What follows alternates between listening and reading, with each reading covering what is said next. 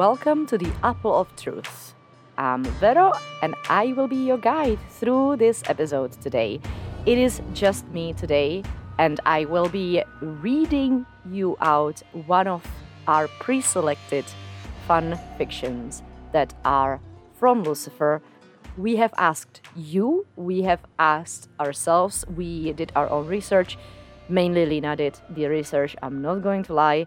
However, we ended up with two fanfictions, out of which you've already heard Lena's, and now you have me sharing a story written by Glitter Skull Fairy, which is a explicit fanfic. So if you are here and you are underage or you don't want to listen to this is your warning here. And I will be reading it out, and just so you know, I have not finished reading it yet, so this is going to be a surprise for me as it's going to be for you if you didn't read it. If you want to read it for yourself and you don't want to hear me say the words, I will include the link to this specific fanfic in the episode description.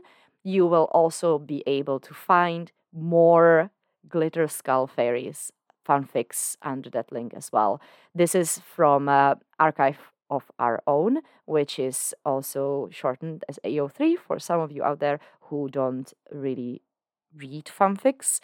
This is something that I figured that I will share with you because truth is, this is actually the first fanfiction that I'm about to read.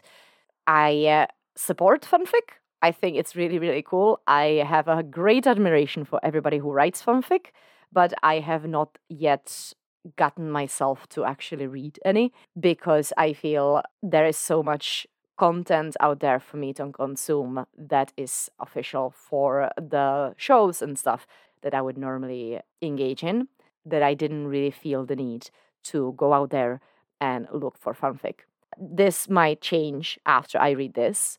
This also might change as I finish reading some of the fandoms that I've been indulging myself lately. But enough of my rambling, and let's get to it. Again, shout out to Glitter Skull Fairy. Thank you so much for letting us use your fanfic. I read the beginning, and I am filled with excitement to see what's gonna happen next. Now, the fanfic that we've chosen for this is called Oh Hell No. It contains spoilers for Season 5B of Lucifer. Additional tags are I got Lucifer in my Decker Star, Fix It, Bourdon Espinosa, Unexpected Feelings, Angst and Fluff and Smut, Temporary Character Death, Dubious Consent Fantasy, Hell Loops from the TV show, Suicide but Not Really, Description of Violence, Fuck or Die, sort of, Angst with a Happy Ending, Emotional Hurt, Comfort, Anal Sex, Oral Sex, Polyamory, Negotiation, Post 5B Done Rescue, Canon Bisexual Character, Bisexuality, Internalized Homophobia, and Virtual Hell 2021. These are the tags that are mentioned on AO3, including the warnings for what's about to happen. So, let's get into this. There is a summary that I will not read because that's boring. And there are notes. Again, we have this fic is dedicated to all those who have been binging since 5B and leaving a trail of kudos in their wake. I see you. I appreciate you. Again, major 5B spoilers ahead. Seriously, if you haven't seen it yet, what are you even doing here? Go watch it right now. I can so feel that. And now I'm just going to read out some more of the notes from the author. So, I have feelings, my safe space just crushed and burned in front of me. And in order to deal with those feelings, I had to restore my place of refuge. So this is that. For anyone else who is similarly floundering, I hope it helps fix it for you too. This is fanfic comfort food.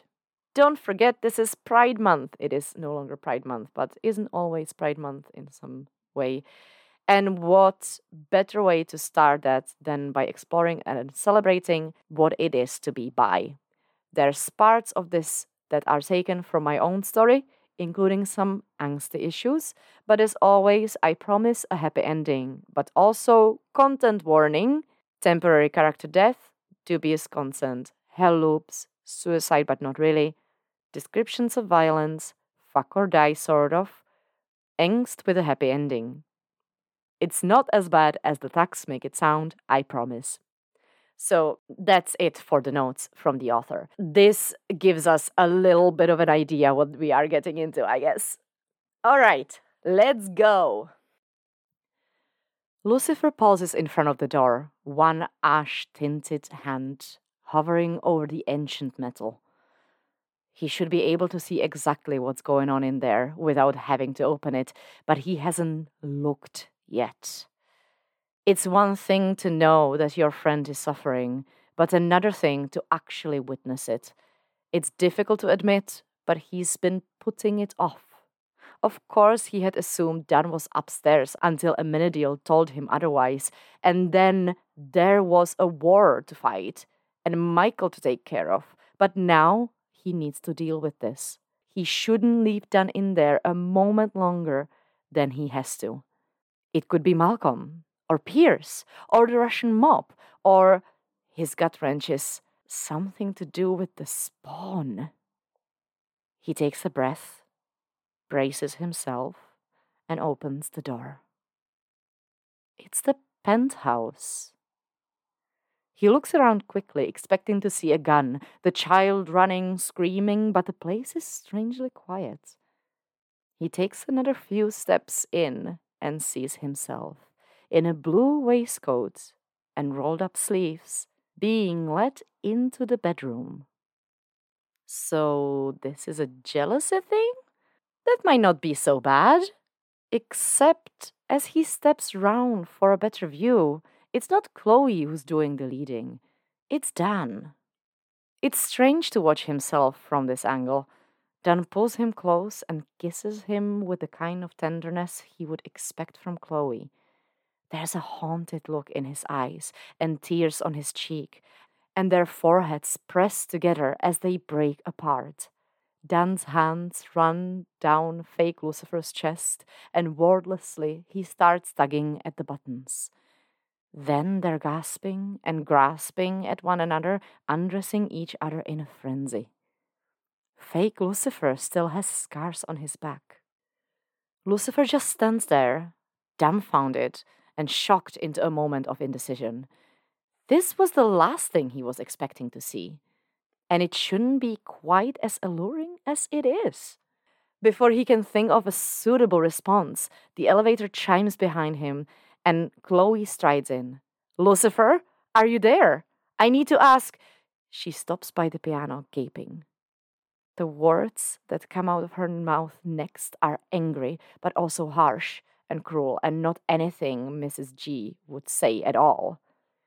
"Freeze!" Lucifer commands, holding up a hand.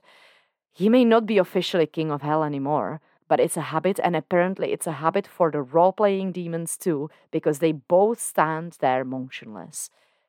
Dan looks around in confusion.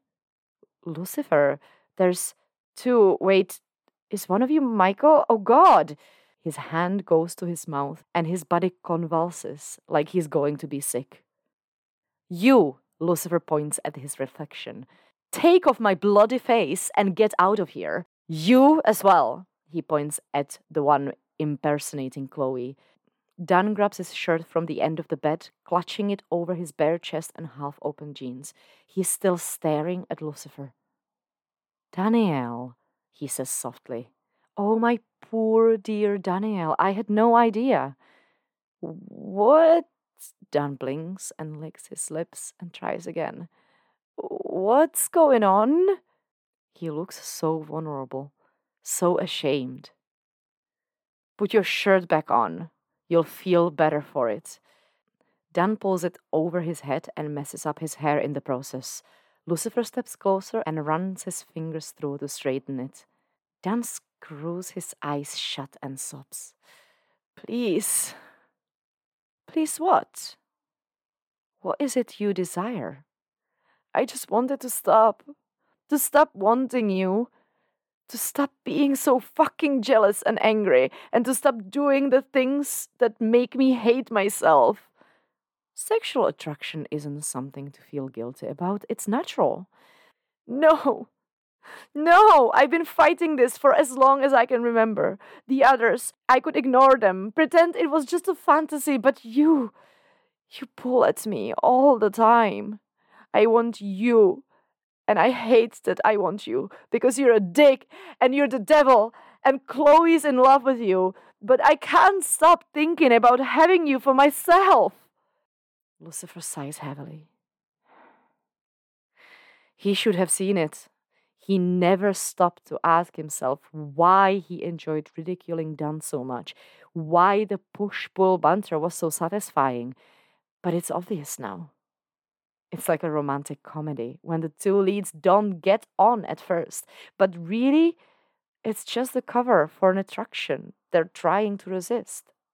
His feelings for Chloe were so loud that they drowned out a perfectly normal, everyday flirtation he'd be carrying on with Dan for years. A bit of friendly flirting, which should have meant anything, wouldn't have meant anything, except that Dan had been raised to believe that half of his sexuality was an aberration and he'd managed to damn himself because of it. Come on, we're getting out of here. Lucifer tries to pull him back down the steps towards the door, but Dan doesn't move. Come on, he says again. Lucifer? Dan's voice is so small, so timid. Where are we? If you're able to ask, I think you already know. He pulls away from Lucifer's hand and sits on the edge of the bed. I think maybe I deserve to stay. You... He wants to deny it, but that's not how hell works. And much as he'd like to reset this entire system, it's going to take time and planning and boring stuff to make such big changes. On the other hand, if Dan chooses, if he believes, he can come back, just like Chloe did, just like Eve did. Hell's gates aren't locked anymore. There's no warden. Some of Dad's cryptic answers and mysterious ways are starting to make sense now. Lucifer just has to persuade him to leave. There are people out there who need you. Your daughter, most of all.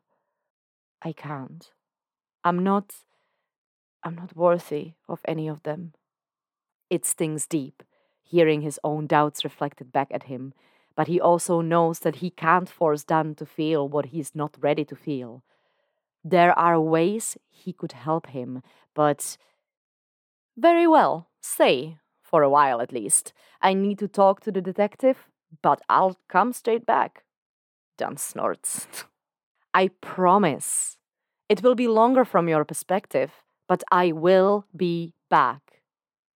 No, I believe you. I just thought you were making one of your bad puns. I assure you, Detective Douche, nothing about me will ever be entirely straight. We have a change of scene. We are now moving back to Earth. Where is he? Chloe demands when he swoops back onto his real balcony. Why isn't he with you? Well, you see, there was a complication. Please tell me it's one we can work around. Detective, he says, a serious look in his eye. That makes her worry. She's done nothing but worry since she got back from heaven, since she realized that her father found her the instant she arrived, but there had been no sign of Dan. So she asked Lucifer, and his face did that terrible crumple thing that means he's breaking inside. But he didn't lie. She told him that his first task as the new god was to make it right. He didn't argue. That's not a yes, Lucifer. Please. He gestures towards the couch. She sits down, and he perches on the coffee table and takes her hands. Dan's wrapped himself up in a guilt that has roots so deep, they're going to be difficult to untangle. Difficult, she nods slowly, but not impossible. Not impossible, no. It's a sort of dilemma I've helped many people through in the past, but it involves some activities you might not approve of. Does it involve killing anyone else? No, no. I think the only person who could suffer in this situation is you. Possibly me, but to a lesser extent, I'm sure. Do it. He gives her another serious look. Don't you want to know what's involved before you agree to it? Does it matter? I was willing to let go when I thought he was in a better place. But Lucifer, I would do anything, give anything to get him out of there and bring him home. Even me? What? Would you give him me? Not permanently, of course, just on loan. I'm yours and I'll always be yours. But in order to fix him, to help him work through his issues, I would have to be his. Just for a little while. He says it so casually, but she knows him, and she knows that's the way he covers when he's hurt or worried. She reaches to stroke his face. How long would you be gone? Not long, from your perspective. I'll be back by morning, all being well. Then why do you look like this is going to break us apart again? His face falters, and he looks away for a moment. Because when I say I would have to be his, I mean, and I am struggling to believe I'm suggesting this, his voice cracks, but I need to know him intimately, in the biblical sense. Her heart wrenches with a possessive jealousy, but it doesn't last. You need to have sex with Dan to persuade him to leave hell and come back to us? He sighs. When you put it like that, it does sound preposterous, doesn't it? She smiles. A little bit. But then I'm dating God, who was formerly the devil, so it takes a lot to shock me these days. I don't know if it's any of my business what his guilt is about, but I trust you. And if that's what he needs, then that's what we have to do. He seems to deflate. Well, I'm slightly offended that you're willing to pimp me out so easily. That makes her giggle. Like I said, I trust you. We've been through so much to get here, but we've made it. If you have to spend one night with Dan to bring him back, we can deal with that too. It will be one night for you, but longer for me. Time differences and all. How long? I won't know until it's done. She's never heard him sound so sullen about the idea of sex before, but it gives her a pause. Are you okay with this? He stands up and strolls over to the bar to pour himself a drink and brings it back to sit beside her. I'm conflicted. She takes his hand in both of hers. The white ring she still wears on her wedding finger is a reminder of just how much he loves her. This isn't something I can ask you to do. It has to be your own decision. If it was you, would you do it? That's different. Dan and I were married. For another friend, then. Miss Lopez, perhaps.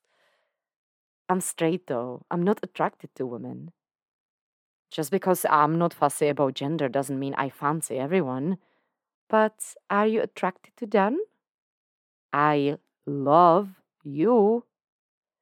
I know. I love you too. Stop avoiding the question. He takes a large gulp of whiskey. Until I saw what I saw this evening, I would have said no. Absolutely not. But it might have been an error in judgment. What did you see? He was getting very well acquainted with a replica of me. He was very enthusiastic. Yeah, that sounds like Dan. He always made the effort, you know? Sorry, you probably don't want to hear stuff like that. Actually, it might help.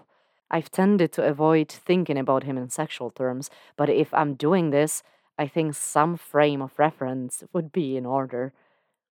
Okay, but stop me if it's TMI, alright? Go on. She thinks for a moment. The whole situation is weird. First of all, I sort of suspected he liked guys, but he would never admit it. He's never exactly been smooth, but he's kind and generous, and she swallows back a sob. It hurts so much that he's gone, and she can't stop talking about him as if he's still there. But there's still a chance to get him back. She has to be strong just a little longer. He's good, Lucifer. I mean, he's not as good as you, but nobody's as good as me. No, I guess not. It took him a while to build up his confidence, though, in the beginning. He was so nervous, but he took the time to work out what I liked, and he took real joy in bringing me pleasure. How bad is his orgasm face? She's taken his glass and sips at his whiskey. It's expressive, sort of angry looking, actually.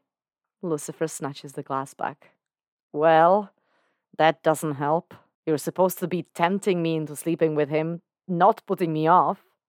Am I? This has to be your decision. I can't manipulate you into having sex. But I want to help him, Chloe. The pain when he left, it hurts so much more than I was expecting. And I have a chance to bring him back now. I'm just working myself up to it. She puts an arm around his back and leans into him, relief flooding through her, and gratitude that he's willing to give himself like this in spite of his reluctance. She just has to help him get there. And though it's weird remembering Dan that way when she spent the years since the divorce keeping him in the friend zone, there's still plenty of good memories. He's got a fantastic dick, she says softly, seductively. Lucifer's face brightens. Really? Mm-hmm. It's a good length, and his girth is impressive. Took a bit of adapting to, if I'm honest, and it's got just the slightest upward curve to it for getting into all of those hard to reach places. He licks his lips and smiles. Lovely. And obviously, he works out. He's fit enough to keep going, and he always kept going until I'd had enough. He's got some muscle too. Might even be strong enough to sweep you off your feet. Now there's a thought. I know you guys have had your differences, but when the two of you were on the same page, you had real chemistry together. It always made me happy when I saw you getting along. Aren't you going to feel jealous? Of course I am. But I lived with my jealousy over Eve. And I can live with being jealous of Dan too, if that's the price for saving him. That's good to hear. I guess my biggest concern is how it affects the relationship between the two of you. I know it hasn't always been easy, and I don't know just how intimate it's going to get. He blows out slowly. I expect it will need more than a bit of kissing. I know. Desire's your superpower, or one of them anyway. I expect you'll be giving him the full Lucifer Morningstar package. But I'm talking about emotionally intimacy here. That's still new to you. And you're gonna be dealing with this deep guilt that's affecting how he sees himself. And that's going to be very personal. She thinks about how he always projects his issues onto Case, and she knows that Lucifer is going to find himself relating to Dan's issues. You're going to have to get emotionally involved. He turns his head and kisses her hair. I know, there's something else too. Go on. He's in hell. His body is still here. When I seduce him, I'll be seducing his soul. That's not something I've done before. She hadn't considered that aspect. It's bound to have unexpected consequences. It fills her with fear and uncertainty and jealousy, and for a brief second she thinks about saying no. But then she remembers the weight of Dan bleeding in her arms, the way he gasped for breath, and grief crushes her all over again. She couldn't live with herself if she left him there to suffer because she wasn't strong enough to take the risk. She sits up to look at Lucifer, her lover, her devil, her god. But it's done. We have to. And I have faith in you. I have faith in us. He nods. Then I'll do it. Back in hell. Dan's not sure how long he's been sitting on the bed. There's no real way to measure time, except for the curtains gently waving in the breeze and the spinning of his own thoughts through a mental fog.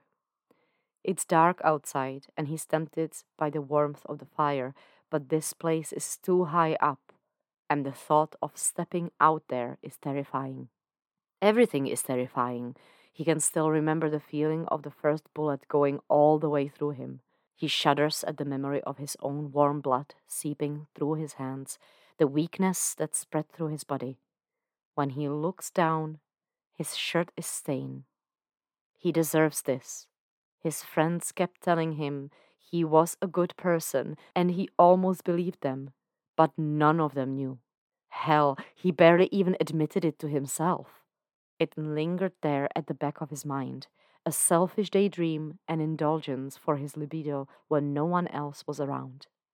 There were times when he'd give in and touch himself, an image of Lucifer kneeling before him, looking up through the dark lashes and unable to say anything. Or that too perfect, long body bent over the piano, scars brightening as Dan impales him, makes him suffer, makes him beg. He always cries afterwards, disgusted with himself, guilt and shame chasing on the heels of pleasure. He'll scrub himself off in the shower, but nothing can relieve him of that voice in his head telling him he's dirty. He's wrong. It's not that he judges anyone else. Some people are just made that way, and he can see two guys together and be happy for them. It's just himself that's the problem. He likes women, and he was happy to settle for that, to ignore the other impulses, until Lucifer came along. And it's not just that he's a guy, it's that he's that guy. He also his ex-wife's partner, in more than one sense. Oh, and the devil. He lies on the bed, his bleeding guts a perfect metaphor for his self-loathing, and waits for his tormentor to return. At last, the elevator chimes and Lucifer walks in. He looks as devastatingly gorgeous as always. More so. His hair is glossy and perfect, and his navy three-piece suit is immaculate, and Dan can't be sure. But is he wearing a hint of guyliner again? Well, you can cut that out for a start, he says brusquely, waving at the bloody mess on Dan's shirt. It's miraculously clean and whole again, the pain vanishing. Can't let you lie there self-flagellating. If you want any corporal punishment, you'll have to ask for it. Sit up. Dan heaves himself upright without question. He has a vague sense of how this meeting is supposed to go, like a strong sense of a déjà vu. But this isn't quite it. What's going on? Do you remember where you are? The brain fog thickens as he tries to think about it. Your penthouse. In a manner of speaking, yes. Also, not quite. You remember you offered to help with a case, going door to door. You reported a suspected home invasion. They ambushed me, took me somewhere dark, and he can feel the cuts and bruises on his face. But Lucifer strokes over his brow and down his cheek, and it doesn't hurt anymore. How do you do that? Doesn't matter, keep going. I didn't give in, no matter how much they hurt me. I took my chance to escape, but... Oh God, Chloe! He fights through a series of emotions, terror and guilt and desperation and grief. I'm in hell, aren't I? Yes, Daniel, I'm afraid you are. But luckily, I can help you. How? I just need to persuade you that you don't belong here. But I do. I'm bad. You've seen what happens. How I keep hurting people. Where else would I go? Come with me. I think we need a drink for this conversation. Dan follows him to the bar, where Lucifer pours out 2 glasses. He takes the one offered to him and drinks. It's not as good as he was expecting. Lucifer grimaces. Oh no, that won't do at all. He holds up both glasses and glares at them, and does the same with the decanter before taking an experimental sip. His eyebrows rise, and he smiles. Better. Dan swallows another mouthful, and this time it's smooth and goes down beautifully, warming his throat. Lucifer tops them both up and starts to explain. The person you've been seeing in your loop, the experiences you've been reliving, that wasn't really me. It was a projection of your own guilt and fears. This is the real me, and I can help you if you'll let me. What? Like, purify me somehow? I have the power to get you out of here. I can show you the path, but only you can walk it. I dare say it won't be easy, but you never give up, do you? Apparently not. Well then, I'll have to reset your loop, begin the cycle again. Only this time, it will really be me. Once it starts, you'll have less control over your actions, so I need to hear your consent now, while you're aware of the real situation. Consent? For sex. It's part of the therapy. Dan lets out a hysterical chuckle. The devil wants to give me sex therapy. I want to take you home, to your family and friends. But due to the nature of your... he waves a hand at Dan. Issues. I think my abilities in bed might be the key to setting you free. What about Chloe? Aren't you guys a thing now? She's already agreed to it, on a temporary basis. She wants to help you too. Dan drags a hand over his face. You're asking me to make a deliberate choice. It's one thing to give in the heat of the moment, but to stand here and agree like this, it is ultimately your decision. But the feelings you have towards me are linked to your identity, and they need to be addressed. I won't try to coerce you or force you against your will in any way. He scoffs and stares down at his hands. You know, sometimes I have this fantasy where you force me, because I don't want to admit what I want, and I don't want to have to agree, but if you force me, then I'm not responsible. If it helps, once the loop starts, you won't remember this conversation. I can take you in the heat of the moment, but I need your consent first. I've spent 5 years telling myself I don't want you, but I guess the message never got through. It doesn't matter that it's my ticket out of here, or that you're doing it for the good of my soul. All that matters is that I get a free pass to be with you, and yes, I want you. But the fact that I would consider being with you, even when I know how much it would hurt Chloe, makes me a complete douche again. I assure you, she's quite willing to make that sacrifice. For you. All of this is yours for the taking. He puts down a glass and turns on the spot, displaying himself. Whatever you desire. Okay. I mean, yeah. I consent. Please. Lucifer nods. The room shifts around them, a spatial distortion that feels like a screech. But Dan doesn't seem to notice. He's standing further away, as if he's just walked through the door. Lucifer, hey man! Lucifer turns from the bar, to look at him. The whiskey's reset itself too, unfortunately, but turning this paint stripper into a decent single malt isn't much of a stretch of his new powers. Danielle, this is a surprise. Lost another suspect, have you? No. No, I was downstairs for a drink with Maze, and I figured I'd come up to say hi. It's a weak excuse, and they both know it. Hi, he adds. Lucifer just keeps looking at him. You know what? Maybe this was a bad idea.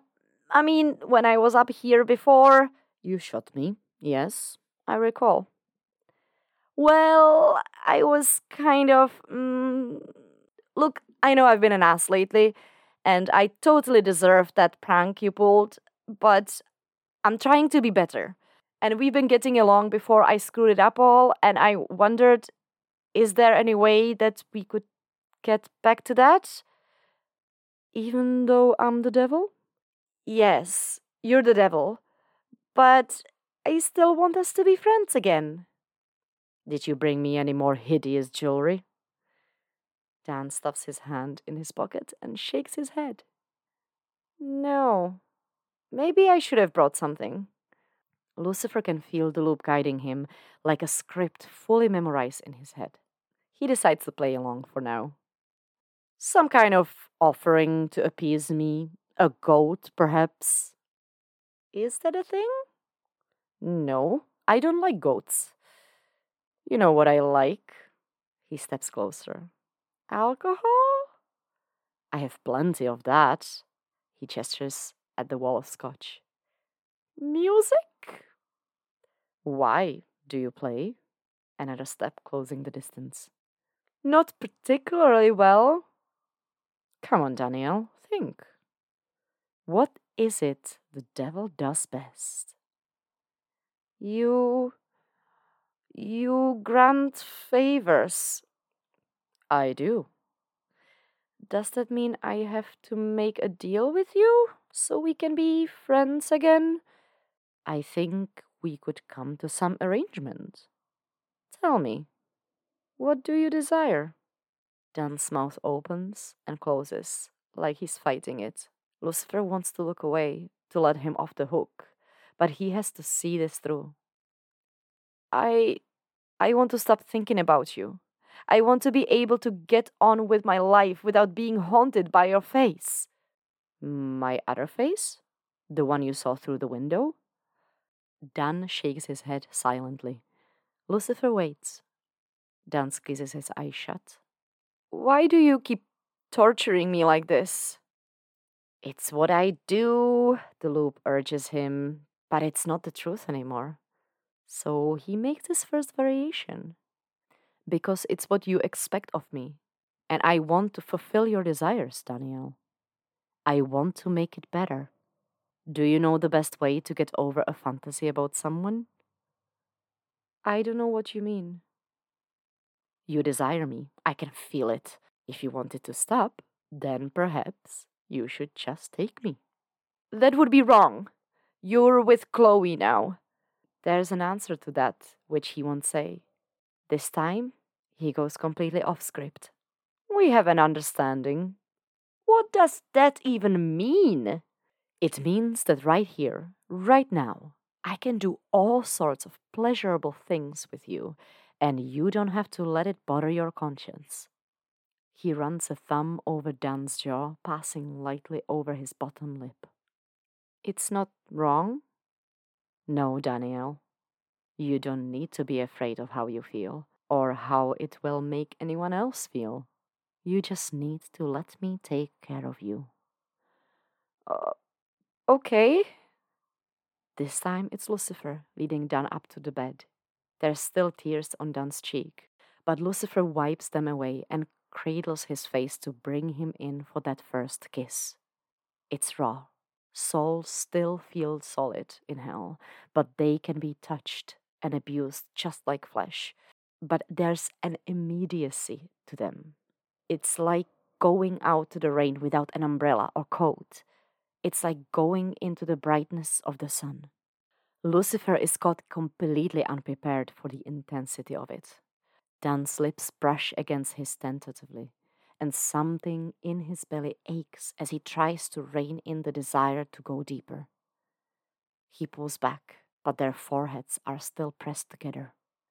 Dan's hands run down to the front of his chest, fumbling at the buttons of his waistcoat. He should slow down. He's not bound to play out the loop as it's written. He can bend it to its own will, make it better.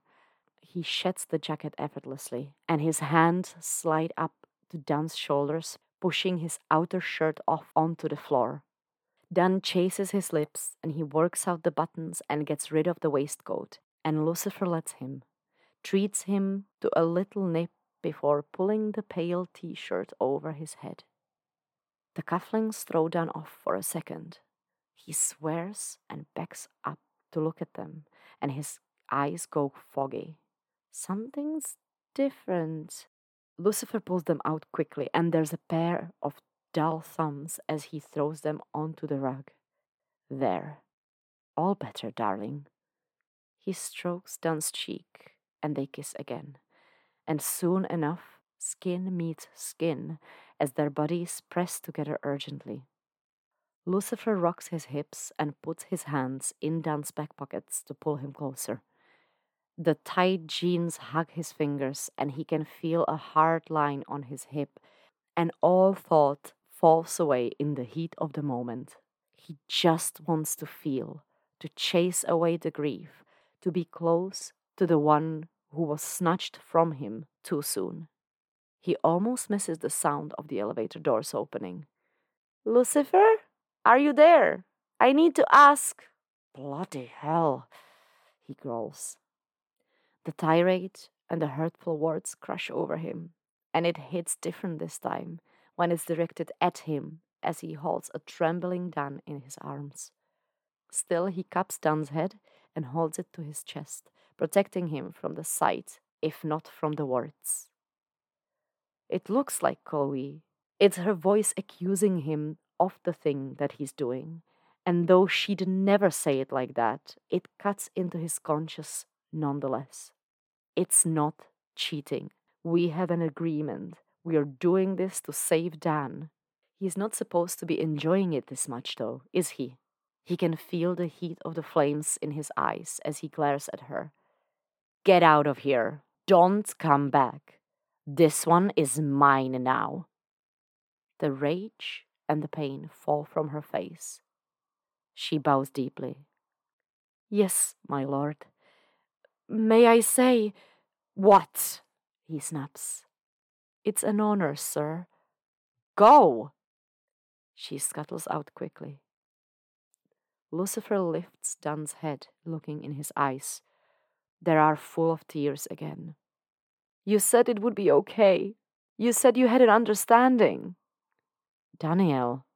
Dan pulls away. You lied! No, I meant it. That's not... Enough! Enough of this bullshit! I can't do this. I can't keep hurting the people I care about. He pushes past Lucifer and rushes onto the balcony. Lucifer follows. Dan's leaning onto the glass railing, swaying slightly. He hates heights. Is this another way to punish himself? It happens too quickly. He just pitches himself forward and throws himself over the edge. Lucifer braces to unfurl and go after him, but his wings don't appear. He tries again, a terrible scream echoing through his skull. But there's nothing there. His wings are gone.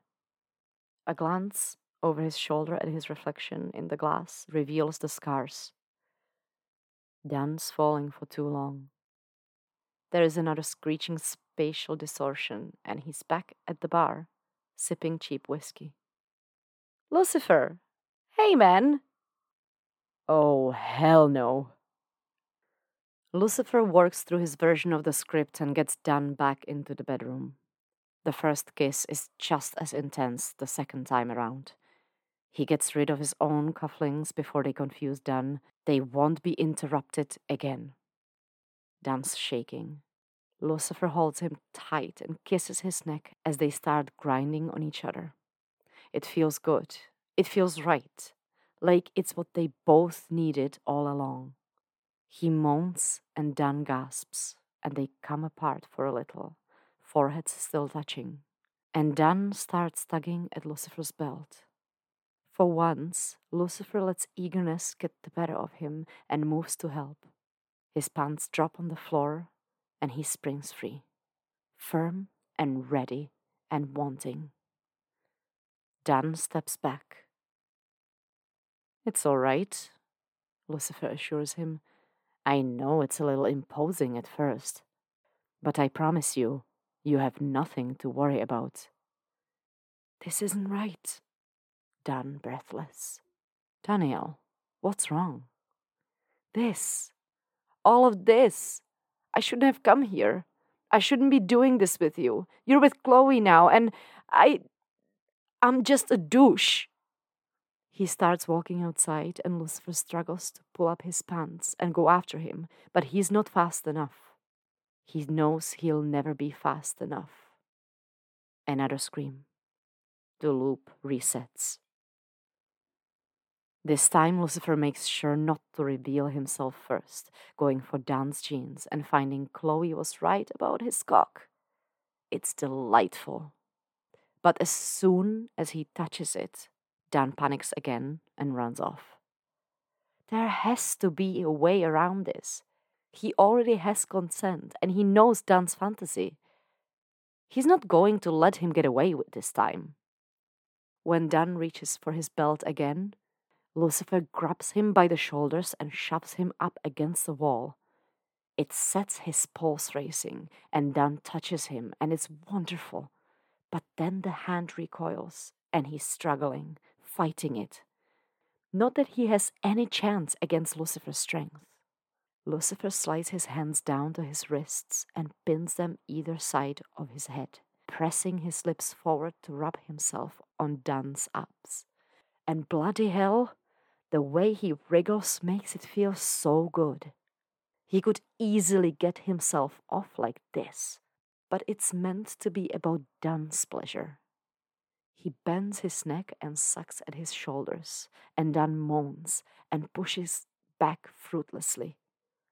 He kisses Lucifer's jaw, and their lips meet again, and he wants it.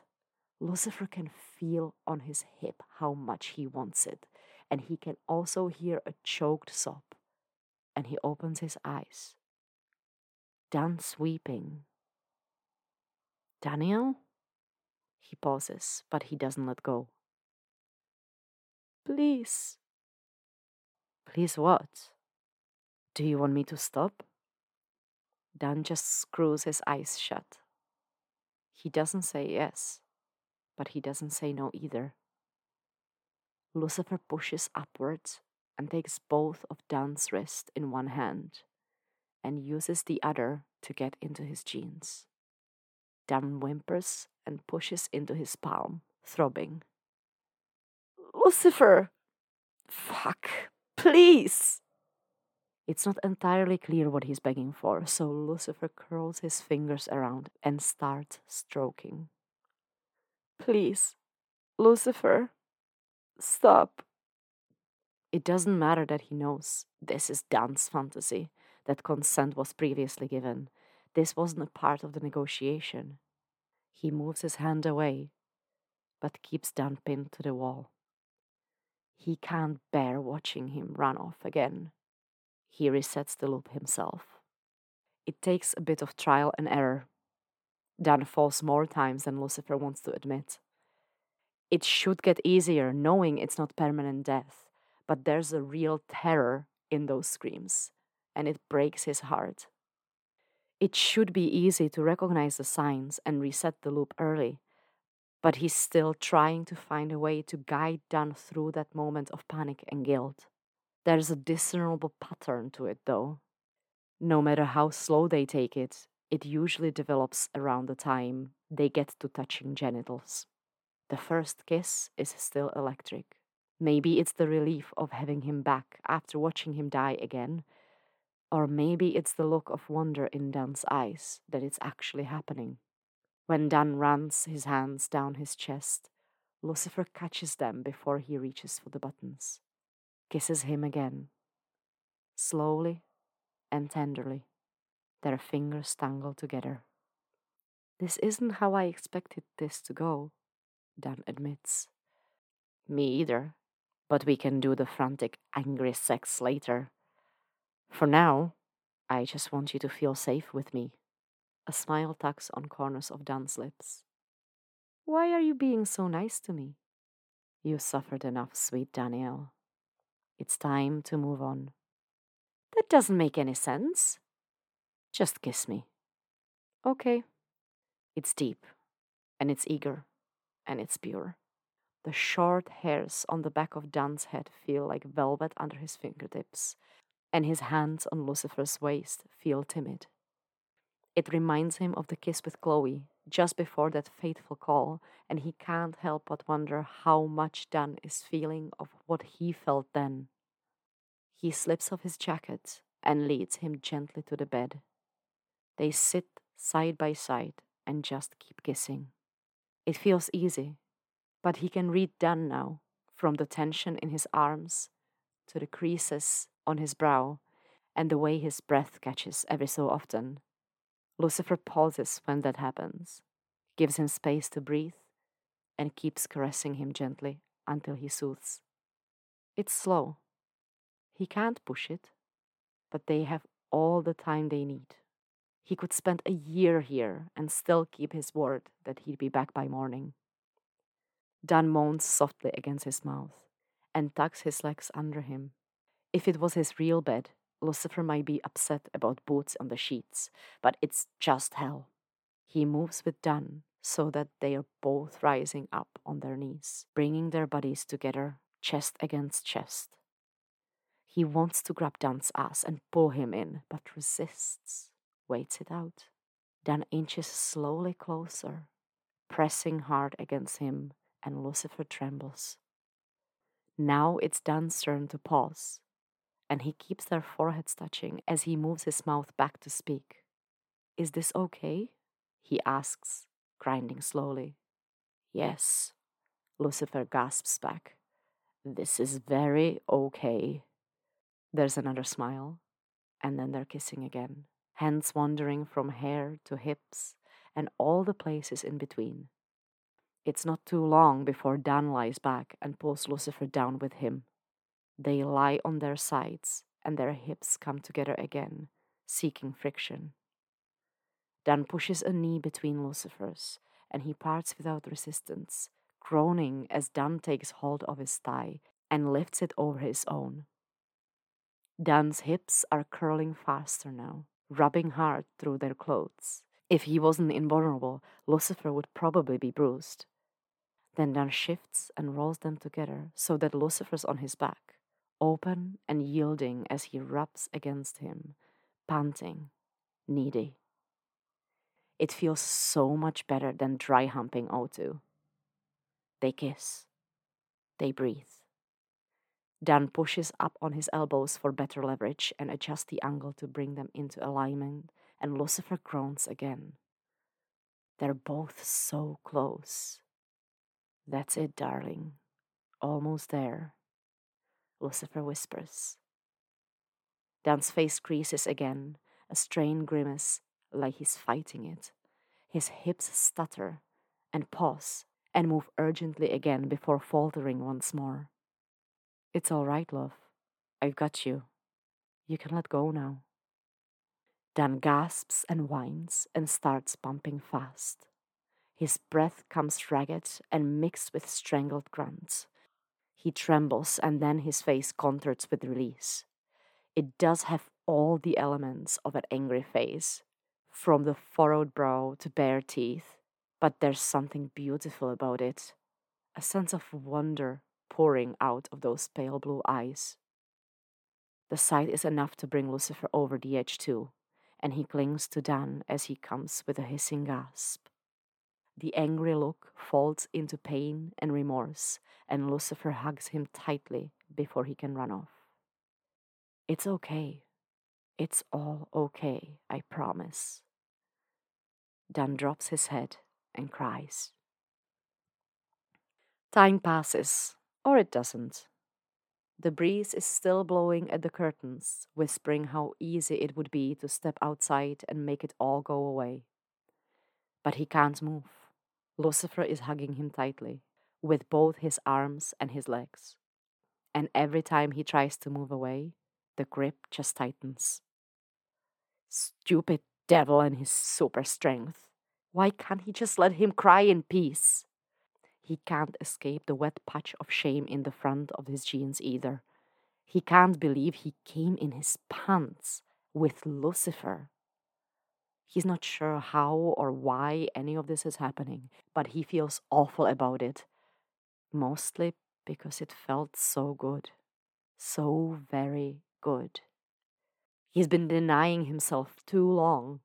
It's not even just the sex, if you can call that sex, and he's pretty sure it still counts.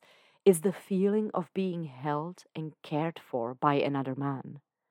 A tall, dark, handsome man. His stomach aches and he feels nauseous. His head hurts too, from all the crying.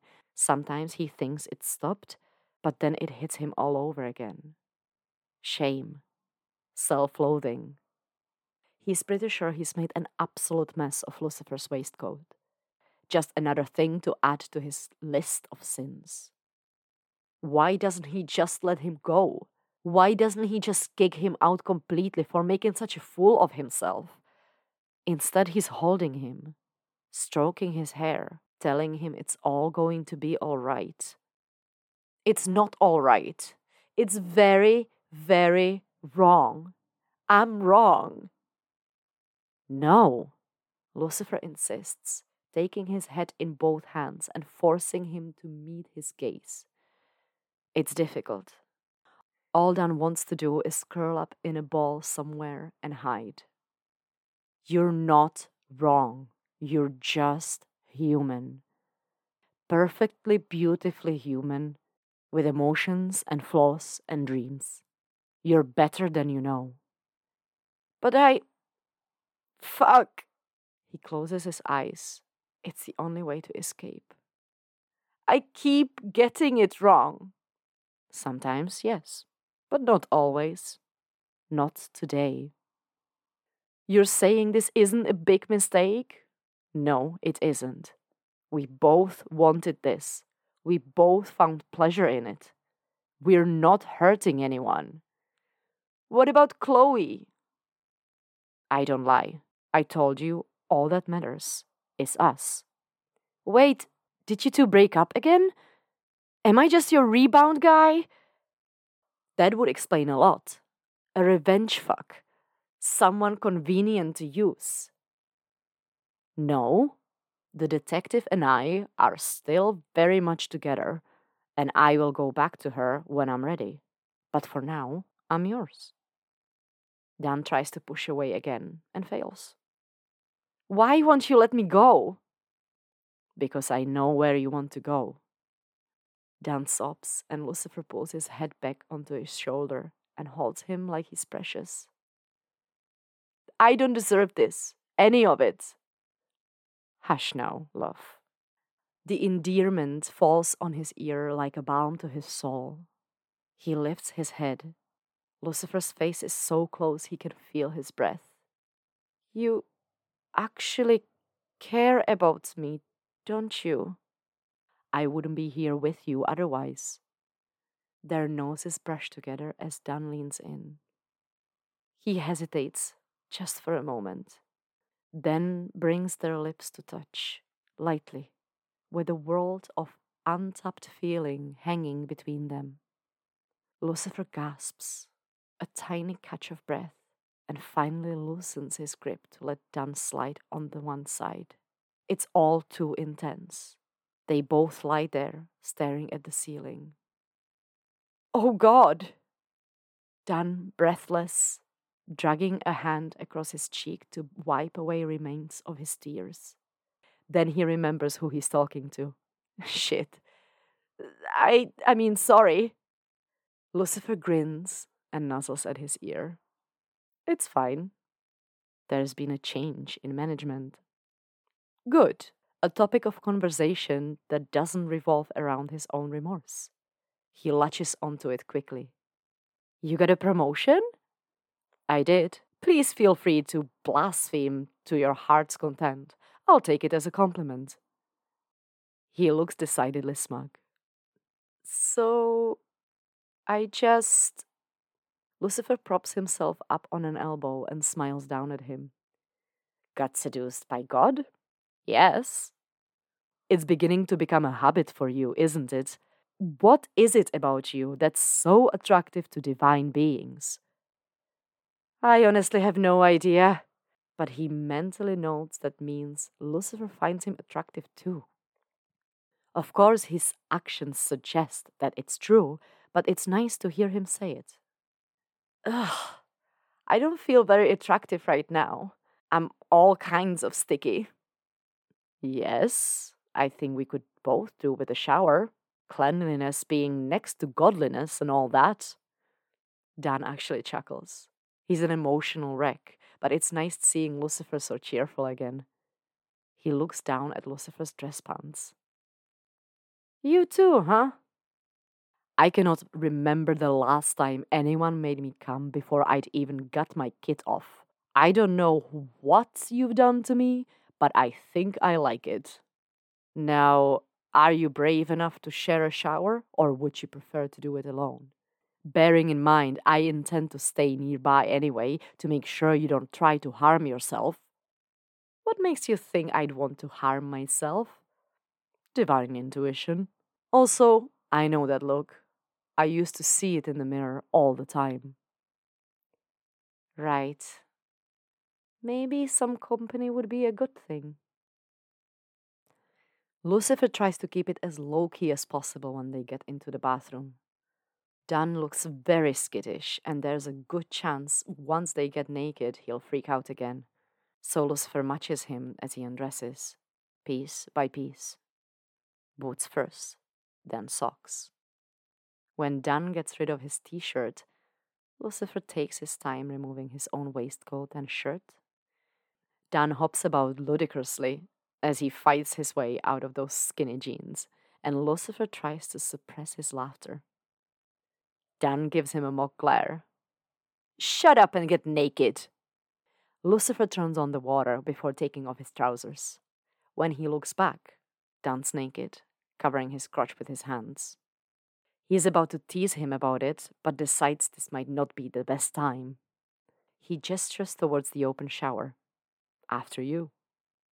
This is going to have to be the most delicate and subtle seduction Lucifer has ever pulled off, but he's ready for a new challenge. Dan doesn't move his hands away until he's standing in the water with his back turned. I'm getting in now, Lucifer warns him. Dan's blush manages to extend down his neck and over his shoulders, probably his chest too, although Lucifer can't see from this angle. The water isn't hot enough, because hell is full of disappointments, but that's easy enough to sort when you're God. A bit of extra steam should help him feel less self-conscious. How do you feel? Aren't you omniscient now? Yes, but I would never look in someone else's mind without permission. Tell me. Dan folds one arm over his stomach and rubs at the back of his neck. Dirty. Unclean. Tell me why. Because of what I did to you. You didn't do anything to me. We shared something together. Something pure and wonderful. Dan scoffs. I rotted up against you like a dog. We found solace in each other and pleasure. You let yourself be vulnerable for me, and I accept it as a precious gift. How can you? Dan asks, looking over his shoulder. I'm a mess. Will you let me help get you clean again? It's a question loaded with metaphor, and whether or not Dan understands the significance of it, he nods anyway. Lucifer picks up the soap, persuades it to be something more luxurious, and starts rubbing the suds over Dan's back. He puts in enough pressure to help ease the tense muscles and make sure not to touch below the waist. Then he goes back to start on Dan's left shoulder, working down his arm, massaging his wrist and his fingers. Dan slowly turns to face him. He's covering his crotch with his other hand.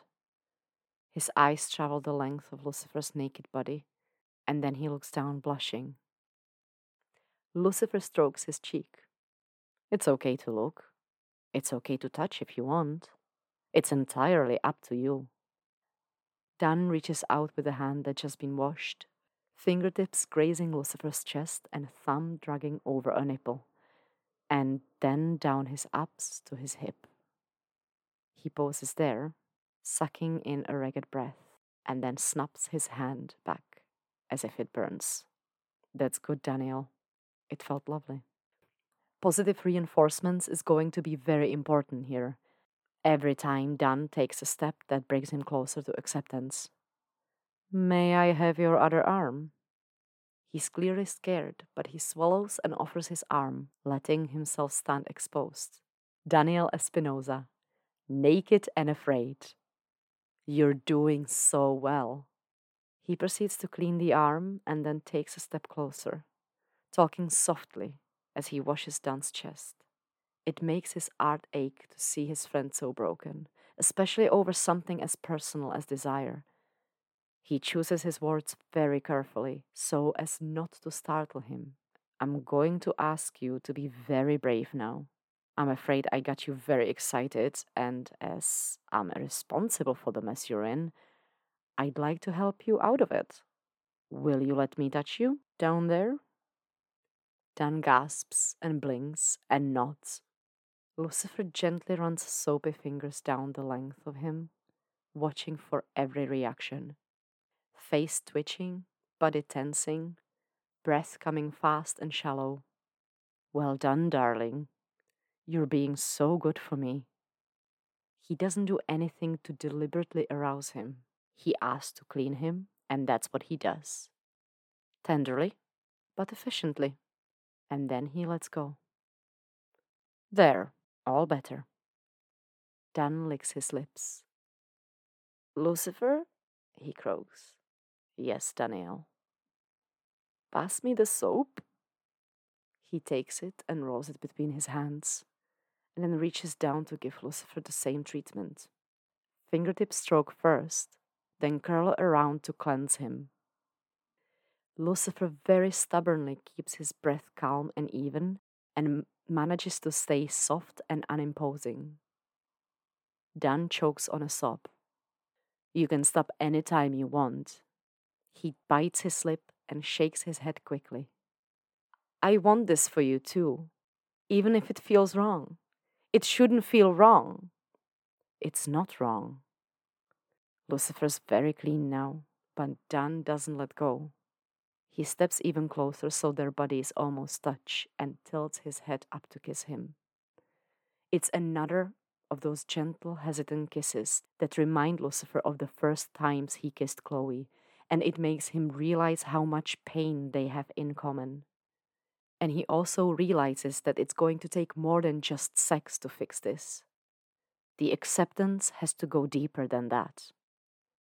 Lucifer, please touch me. Lucifer gladly takes him in hand and slowly glides his fingers up and down his length. How's that? It feels good. I'm glad. I want you to feel good. They take it slow. Dan's starting to get hard, but when he feels Lucifer swell in his hand, it triggers something and he lets go and steps back. That's okay, Lucifer says. Let me get some towels. I can't put those clothes back on, Dan points out as they dry themselves off. I'll get you something. Follow me. Dan steps into the wardrobe, clutching the towel around his waist. He's in a very strange headspace, sort of like being drunk, but not really. He's emotionally wrung out, but he knows he's hardly touched the surface. And Lucifer isn't acting like Lucifer at all. He's so gentle, and his manner so soothing. And he speaks as if the wrong word might shatter Dan into 1,000 pieces. It's true he feels very fragile right now, and he's grateful. But he's still not sure why it's happening. It doesn't feel like another prank. For some reason, he knows deep down that Lucifer's trying to help him, to fix him. He's not even sure he can be fixed. When offered a choice between sweatpants or silk pajama bottoms and robe, Dan boldly takes the latter. Because why not indulge himself a little? He needs to step out of his comfort zone, get this thing out of his system. Maybe being more like Lucifer will help. Lucifer gives him the red and wears the black version himself. He suddenly looks about 10 times sexier, and Dan didn't even think that was possible before. He's pretty sure he doesn't look half as good, but it does feel nice on his skin. Lucifer brings a decanter and 2 glasses over to the couch, and they sit down. Dan leaves a space between them. He's still shaky from what he felt in the shower, and he's not ready to go back to that yet. But Lucifer doesn't press him. He's being so incredibly patient. It's confusing. Do you want to talk about it? Lucifer asks. About what? About where it all comes from. This difficulty you have in accepting what you truly desire. I don't know. I'll just sit here and listen. But one thing I've learned from Dr. Linda is that you need to unpack your feelings and examine them in order to heal. Otherwise, they just fester under the surface. Dan sighs and sips his whiskey. He's never talked about it. He's been talked at plenty, but he's never been able to put what he feels into words. It's a daunting prospect, but less so than the prospect of another sexual encounter, so he decides to try. The quality of the scotch helps. It's the same old story, he musses. Religious upbringing, sex is naughty, gay sex is extra bad. You are loved unconditionally, but here are some things about you that are dirty and unacceptable, so we'll just pretend they aren't there if you agree to keep them hidden. And when you can't pretend any longer and reach out for help, then it's an exorcism. Nothing as dramatic as the movie, but an insidious prayer that teaches you that this part of yourself is vile enough to be mistaken for a demon. It hurts saying it all out loud, but it's cathartic too. He tucks himself up into a tiny ball at the end of the sofa. Lucifer keeps his word and just sits and listens. I didn't get it at first. I knew I was into girls. Then, when I was 16, there was this new kid in class. He wore a biker jacket, bit of a rebel. Yeah, don't laugh. I have a type. But he was beautiful, man. Whenever he smiled at me, I felt all fizzy and happy. We hung out, became good friends. One day my mom found us cuddled up on the sofa. That's all, just cuddling. But there was this whole big thing. They got me transferred to another class, and I was never allowed to speak to him again. I still had feelings for other guys, but mostly I just tried to ignore them. It wasn't like it was the only option for me, you know. And then I met Chloe, and she was enough, until our marriage fell apart, and you walked into our lives with your monkey and your fancy suits and your string of lovers, dudes as well as women, and I was in knots. You know what it's like to want something so badly and yet not want it at the same time? I am familiar with the experience, yes, Lucifer says dryly. I wanted you, and I hated myself for wanting you. And I blamed you because I couldn't get it together for Chloe. And I was a total asshole to you because you made me feel disgusted with myself. Lucifer holds out an arm towards him. I forgive you. Dan blinks at him. And I'm God now, so my opinion matters. I absolve you of all your douchiness. Dan crawls over and lets himself be held. But I don't forgive you for being bi, because that's not a sin. Thus saith the Lord. Dan chuckles, and Lucifer keeps holding him as the laugh turns into a sob. Oh God, why can't I stop crying? Because you're letting go of a lifetime of rejection and learning to accept yourself, I hope. Man, I hope so too. The tears pass more easily this time. Dan holds on to the idea that this means he's making progress. When it's over, he's very aware of the warmth of Lucifer's body under his cheek. Desire washes over him, and for the first time he lets himself feel it, unreservedly. He lifts a hand to trail fingers over the triangle of skin where the rope doesn't quite meet, and then boldly ventures further under the silk. It feels amazing. He's ready for more. He brings his hand to Lucifer's waistband and looks up, the question hovering in his eyes. Lucifer nods with an encouraging smile. Dan slips his hand inside. It feels oddly familiar, but different. There's a beautiful smoothness to the skin. He explores with fingertips, and it feels fine. He hears Lucifer take a slow breath, feels his chest rise. Maybe he likes it too. Dan closes his hand around him deliberately, taking the grip he uses when he touches himself. The angle's different, but Lucifer's still soft. He doesn't stay that way long. There's a pulse, and he grows in Dan's grip. That's lovely, darling. Dan's instinct is to pull away, but he doesn't. He starts moving his hand slowly up and down, and Lucifer gets larger and firmer until he stands proud and erect. I did that. I gave God a boner. You really like me touching you, huh? I do. And I'm very pleased that you're becoming more comfortable with it. It's good, making you happy. But it still feels, I don't know, bizarre, unnatural. We'll take things as slowly as you need to. I want you to be happy too. Dan realizes that on some level, he is happy. He's finally getting to do the things he's always wanted, and doing them with Lucifer. But he's also terrified, and he decides that maybe the best thing to do is ignore the fear and follow his desires. It's much easier to think about it than to do it. He's working Lucifer's cock in a steady rhythm, but it's not enough. His heart's racing as he considers it. What if he gets it wrong? What if he starts and discovers he doesn't like it after all? Shut up, brain. There's a clear bead of fluid gathering at the tip. He bends down and touches it with his tongue. It tastes salty.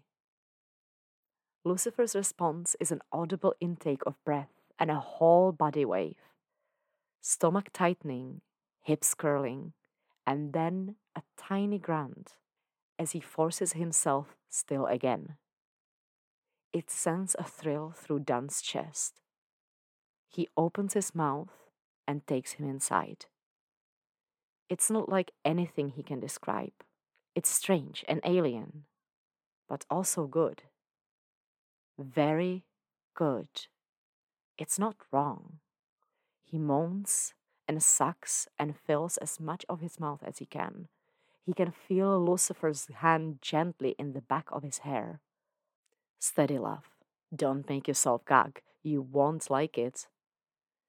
Dan feasts and enjoys the soft sounds Lucifer makes. It's like something inside is knitting back together, an undiscovering part of him coming to life. He's getting turned on by this. He's getting very turned on. He gets another drop of Lucifer's satisfaction and knows he needs something more, something deeper. Oh God. He lifts his head and he keeps stroking as they kiss, and he builds up the courage to ask. Lucifer? He breathes, keeping their lips close. Yes, Daniel. Another kiss, deep and yearning. It could still all go wrong. I want you to fuck me. They look into each other's eyes. There's something there, a connection, an understanding. Lucifer knows the darkness. He's lived in it for hundreds of thousands of years. He ruled over it, and it made its home in him. But there's only light in him now, a light that shines into Dan's soul, and his own darkness shrinks under those bright rays. Silk slips off shoulders, lips on bare skin. Dan lies back, and Lucifer pulls the pajamas away, kissing up his inner thigh and reaching under him. Dan closes his eyes. It's a strange feeling, someone touching him back there. Words hiss from the depths of his mind. Dirty, unnatural, perverse. But he sweeps them aside. Lucifer is God now. God is fingering his ass. The feeling is moving from the realm of peculiar into something pleasant. He's relaxing. And it's intrusive but wonderful. He opens his eyes and Lucifer is smiling at him. Fuck, he's beautiful. The cheekbones, the rough stubble, those lips all bright from kissing. Dan loves his eyes most of all. The way they twinkle with mirth or shine with sadness. The smoldering intensity when he's angry. They're soft now, dark, but somehow glowing with affection. Dan feels his chest constrict with longing. His cock is hard and aching too, and he moves to reach for it, but then he realizes it might be bad form. Lucifer notices though, and his smile broadens. It's all right. Touch yourself if that's what you desire. All that matters is that you feel good. He goes back to kissing Dan's thighs, but he's watching him, a hungry look in his eye. Dan takes hold of himself, keeping the pace slow. This is just foreplay, but adding that familiar pleasure charges the new experience with sexual energy. He lets out a moan of satisfaction. Yes, this is good. After a while, the fingers withdraw, and Dan notices he's wet, but has no idea where it came from. He's ready, in more ways than one. He's still nervous, though. He sits up and they kiss, but he's not sure what to do next. Should I bend over? Hands and knees? Both are options, but I'd like to see your face. Lucifer lies back in the opposite corner and beckons him with 2 fingers and his most seductive smile.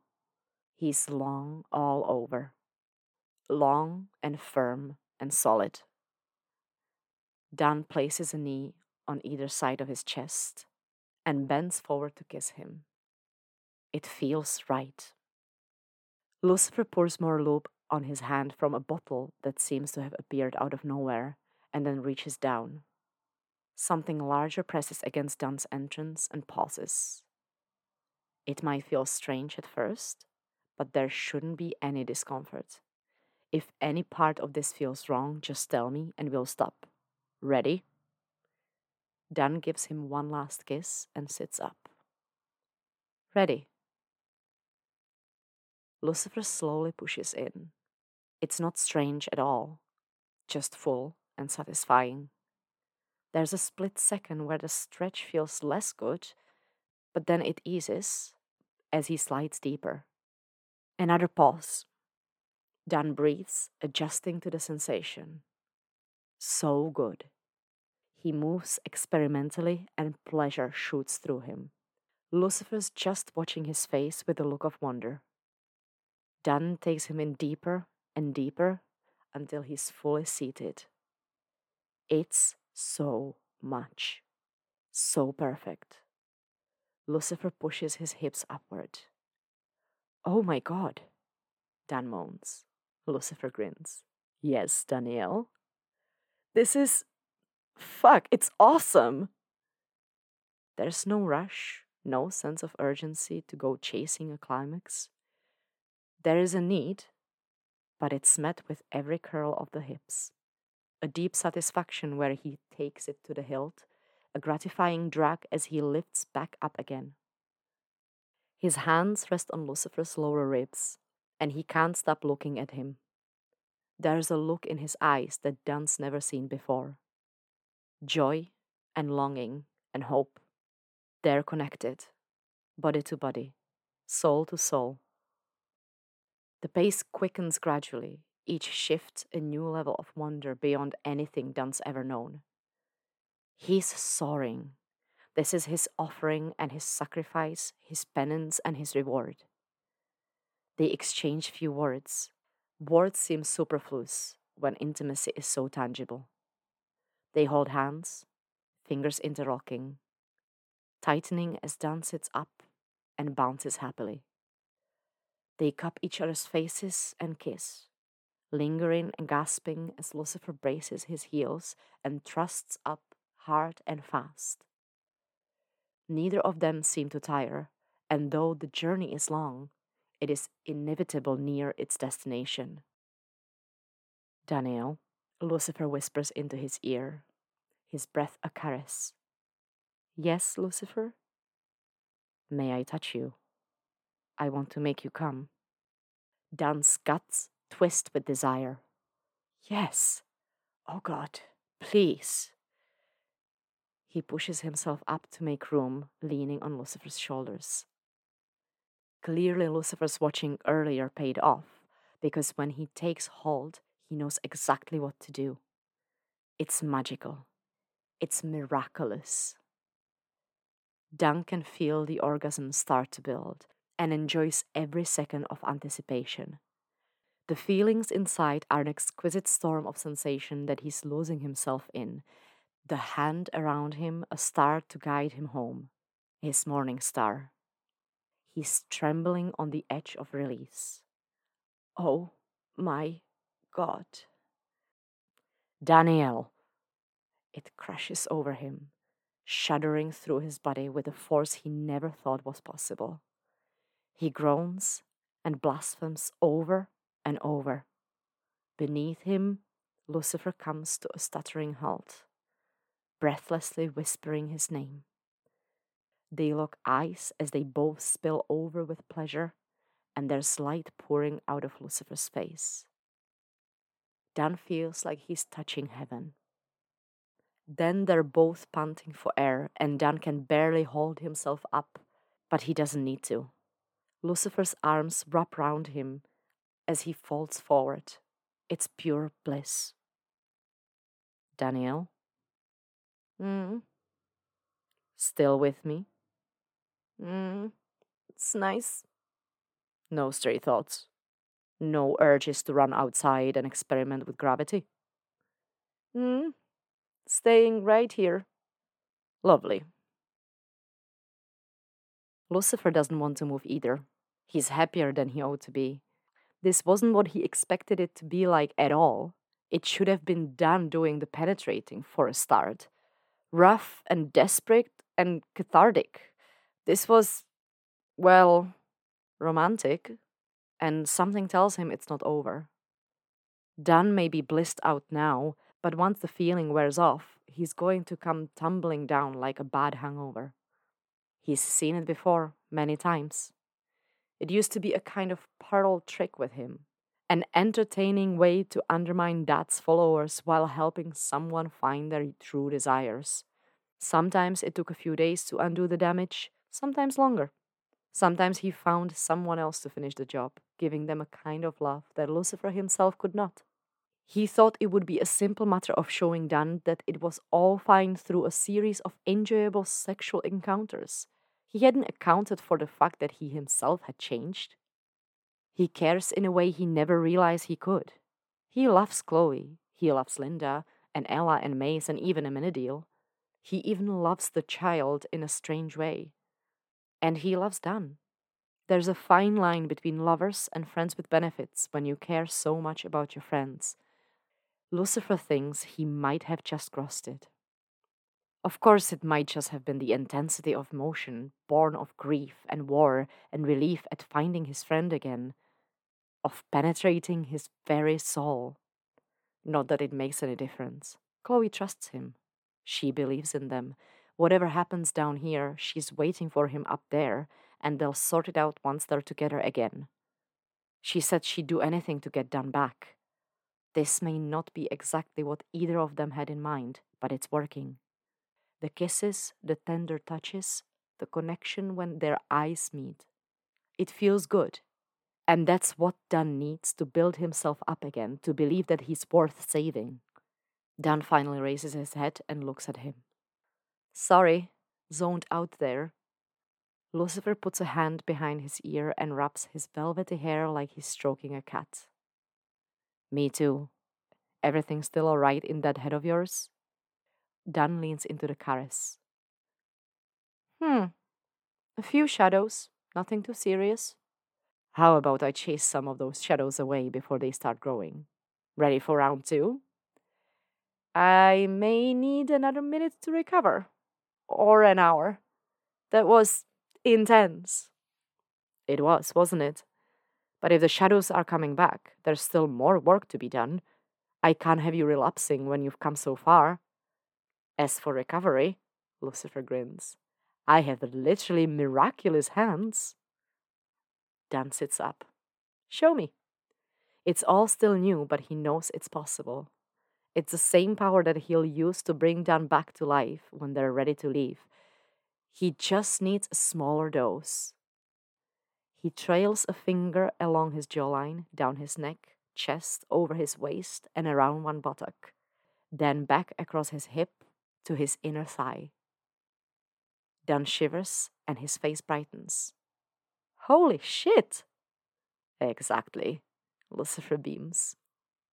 Lucifer doesn't need to sleep anymore, it seems, one of the benefits of pure divinity. And there's no rest for the wicked, at least not in hell.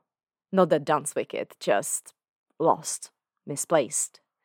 With supernatural aid eliminating their factory period, there's no reason to stop.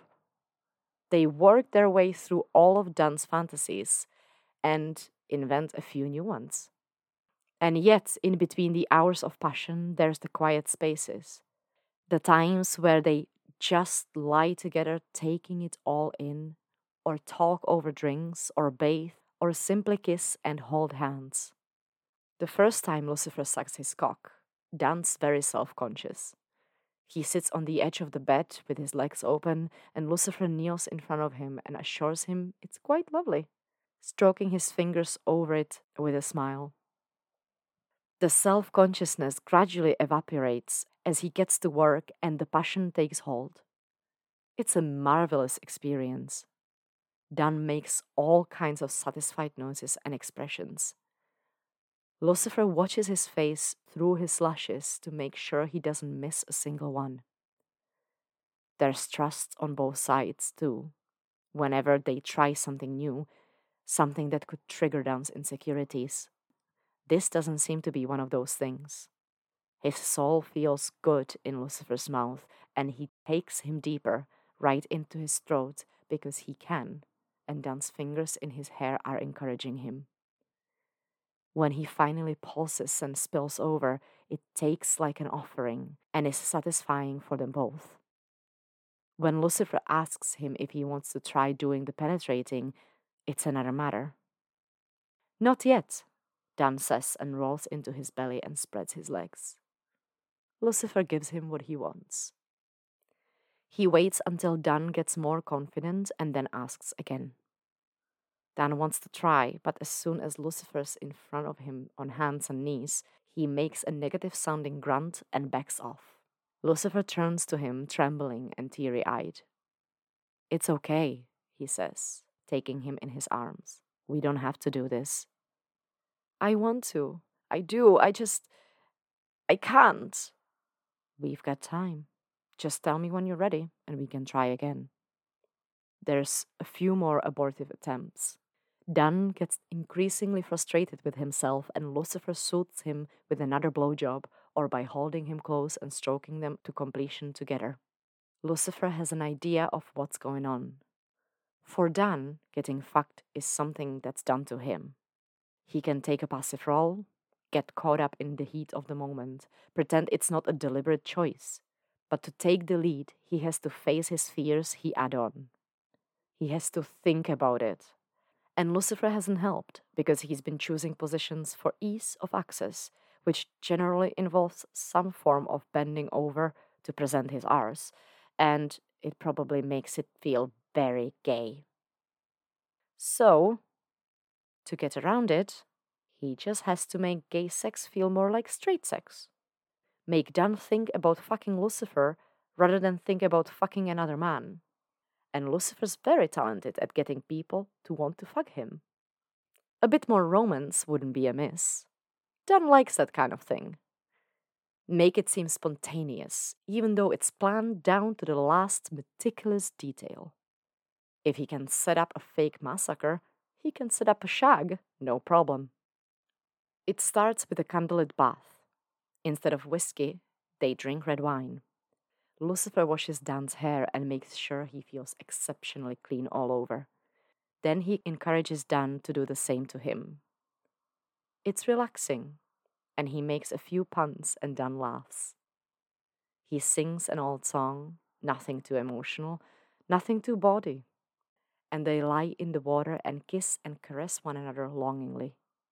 When things start getting more heated, Lucifer splashes the water about, making it feel like it's going to make things awkward. Perfectly on cue, Dan suggests they move into the bedroom. Lucifer stands up and lets Dan get a good look as the water falls off him in sheets.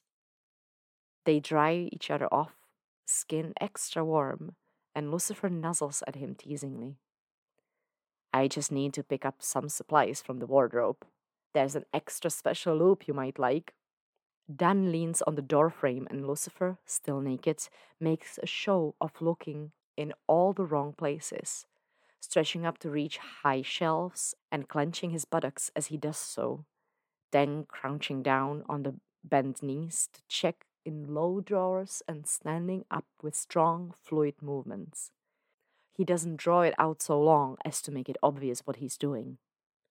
Ah, here we are, he proclaims, and throws the small bottle in the air and catches it one-handed.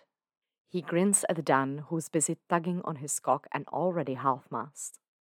You're so fucking gorgeous, man. Lucifer looks him up and down with obvious appreciation. You're not so bad yourself. He puts the loop on the large table in the center of the room and waits for Dan to come to him. Dan keeps stroking as he steps closer. He runs his free hand over Lucifer's chest and abs. This body is just so...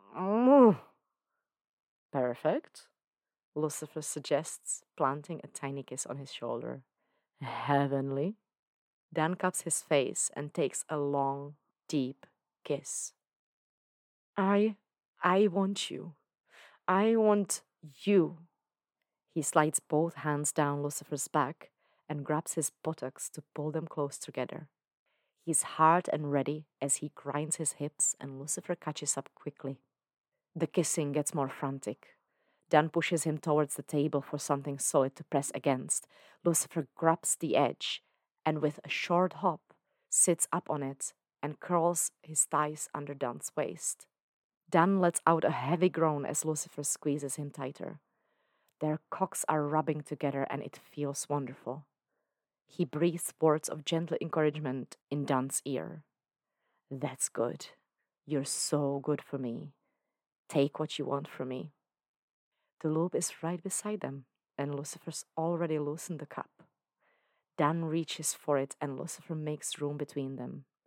He holds out his hand and Dan shares it out, spreading a generous helping over his cock, while Lucifer leans back and takes care of things on his end. There's a pause. Dan leans forward and kisses him even as he fumbles below to try to find his way in. It's not exactly elegant. Lucifer doesn't give a flying fuck. They're finally doing it. His eyes go wide and he gasps at the sensation of it. It's a good thing he's invulnerable, but it still feels like a good stretch. He presses his heels into the small of Dan's back, willing him deeper, and Dan gives him another inch and then he freezes. Danielle? Everything all right?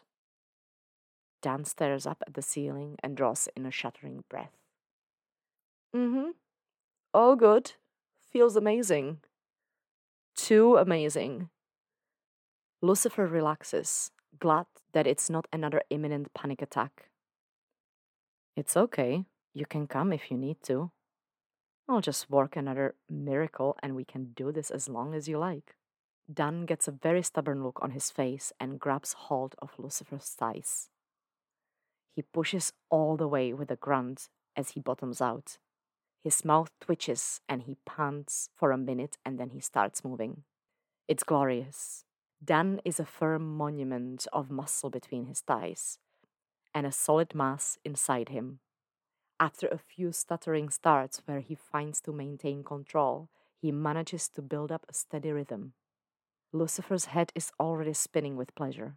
He stops trying to prop himself up and just relaxes down onto his back. Dan's doing most of the work anyway, and what a fantastic work it is. Dan's cradling his legs, lifting them up and resting them on his shoulders. He caresses his thighs tenderly and kisses his calves. Then he bites his lip and bending forwards, and bloody hell, he goes even deeper. Lucifer takes it gladly.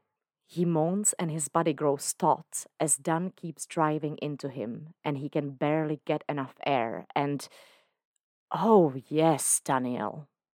He comes hard, crying out with the joy of it. An intense full-body experience that starts inside and blossoms outwards, and he spills, untouched, between them. Dan slows when he feels it, and greedily takes in the sight of Lucifer so completely undone. Then he smiles, straightens, and snaps his hips hard and fast, chasing his own climax. It's not long, but it's long enough. Lucifer can feel his fingers tightening on his hips, can see his face crease up into that stupid, delicious grimace, and it brings him right back up to the edge again. He touches himself briskly, and it's enough to make him shudder and come once more. Dan finally falters and cries out, holding himself deep and straining before he collapses forward, panting. Lucifer wraps heavy arms around him, trying to catch his breath. Joy bubbles up inside him. It worked. Of course it bloody worked. He grins and then chuckles. Dan props his head up to look at him. What? He blows out, starts laughing again. He can speak every language on the entire planet, and right now he can't find a single word to adequately explain what he's feeling. So he makes fun up. Dantastic, he declares and laughs again. It's probably more like a giggle. Dan smiles proudly. I've wrecked you, haven't I? Yes, Lucifer nods. Dan kisses him soundly to bring him back under control. Lucifer hums in delight and squeezes him between his thighs. Any chance we can do it again? Lucifer and Dan work their way through a multitude of different positions, switching who gets to be on top depending on their mood. Some are good for a thorough shagging, like doggy style. Others feel more intimate. Spooning is like that. When Lucifer's the big spoon, he wraps his arms around Dan and holds onto him like he's precious. Like if he cares enough, he can take all the pain away. When Dan's the big spoon, he presses kisses onto Lucifer's back and holds onto his hips as he slides slowly in and out, whispering how good it feels, how perfect Lucifer is, and how he doesn't deserve it. Lucifer assures him that he does, but Dan still can't quite accept it. He bends over and lets Dan take him over the piano. It's memorable, rough and hot and wild, and they both come loudly. For a second, Lucifer thinks his knees might give away, but then Dan's reaching over his back, fingers tracing the edge of the scars. Scars that shouldn't be there, but try as he might, Lucifer can't seem to bring his wings back. He has to assume it's hell's influence, exerting Dan's expectations from what he saw at the bathhouse. But he's changed other elements of the loop, and he should be stronger than that. Perhaps it's another metaphor. Where did these come from? Dan asks quietly. Lucifer folds his arms on the piano and leans his head on them. It's where I cut off my wings. Why? They were a reminder of all that I'd lost, of the things I could never be. I didn't feel much like an angel anymore. So you literally chopped them off. Maze did it the first time. They grew back. I had to keep doing it. Are they gone for good now? No, it's temporary. Or at least, I hope so. It's going to be difficult to get out of here without them. Not impossible. He could always call Amenadiel if they get stuck. I've come to accept them now. They've proven themselves useful. What do they look like? Big, white, feathery. I bet they're beautiful. So I've been told. Definitely a metaphor. It's just what Dan's going through with his sexuality. Denying himself, harming itself, refusing to see what a gift he's been given. Lucifer, are you okay? Lucifer stands up. Let's get a drink. They take the whiskey into the bedroom and sit up in bed. Dan leans on Lucifer's shoulder. There's one more fantasy I haven't told you about, he says. Lucifer brightens at all. Oh, do tell. It's not like that. I mean, I don't know, it's kind of dark. I know darkness, Daniel, he says more seriously. I know, and that's why I feel I can tell you. Lucifer knows where this is heading, but Dan can't remember his previous confession. I promise I won't judge. Dan shifts and drinks again before he speaks. Sometimes I imagine you forcing me, pinning me to the wall or down on the floor. It's like if I'm being forced, it's out of my control, and I don't have to feel bad about it. Is this a fantasy you want to live out? I think it might help.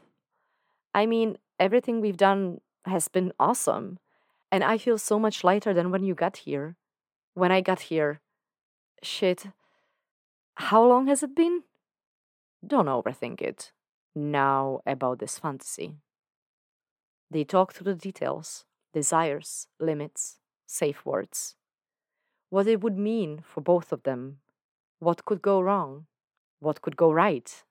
Lucifer's initial reluctance eases somewhat. He knows Dan needs this as much as anything else. Dan has a kind of roleplay that he originally imagined, but Lucifer outright refuses when they discuss it. He won't say things about Dan that aren't true.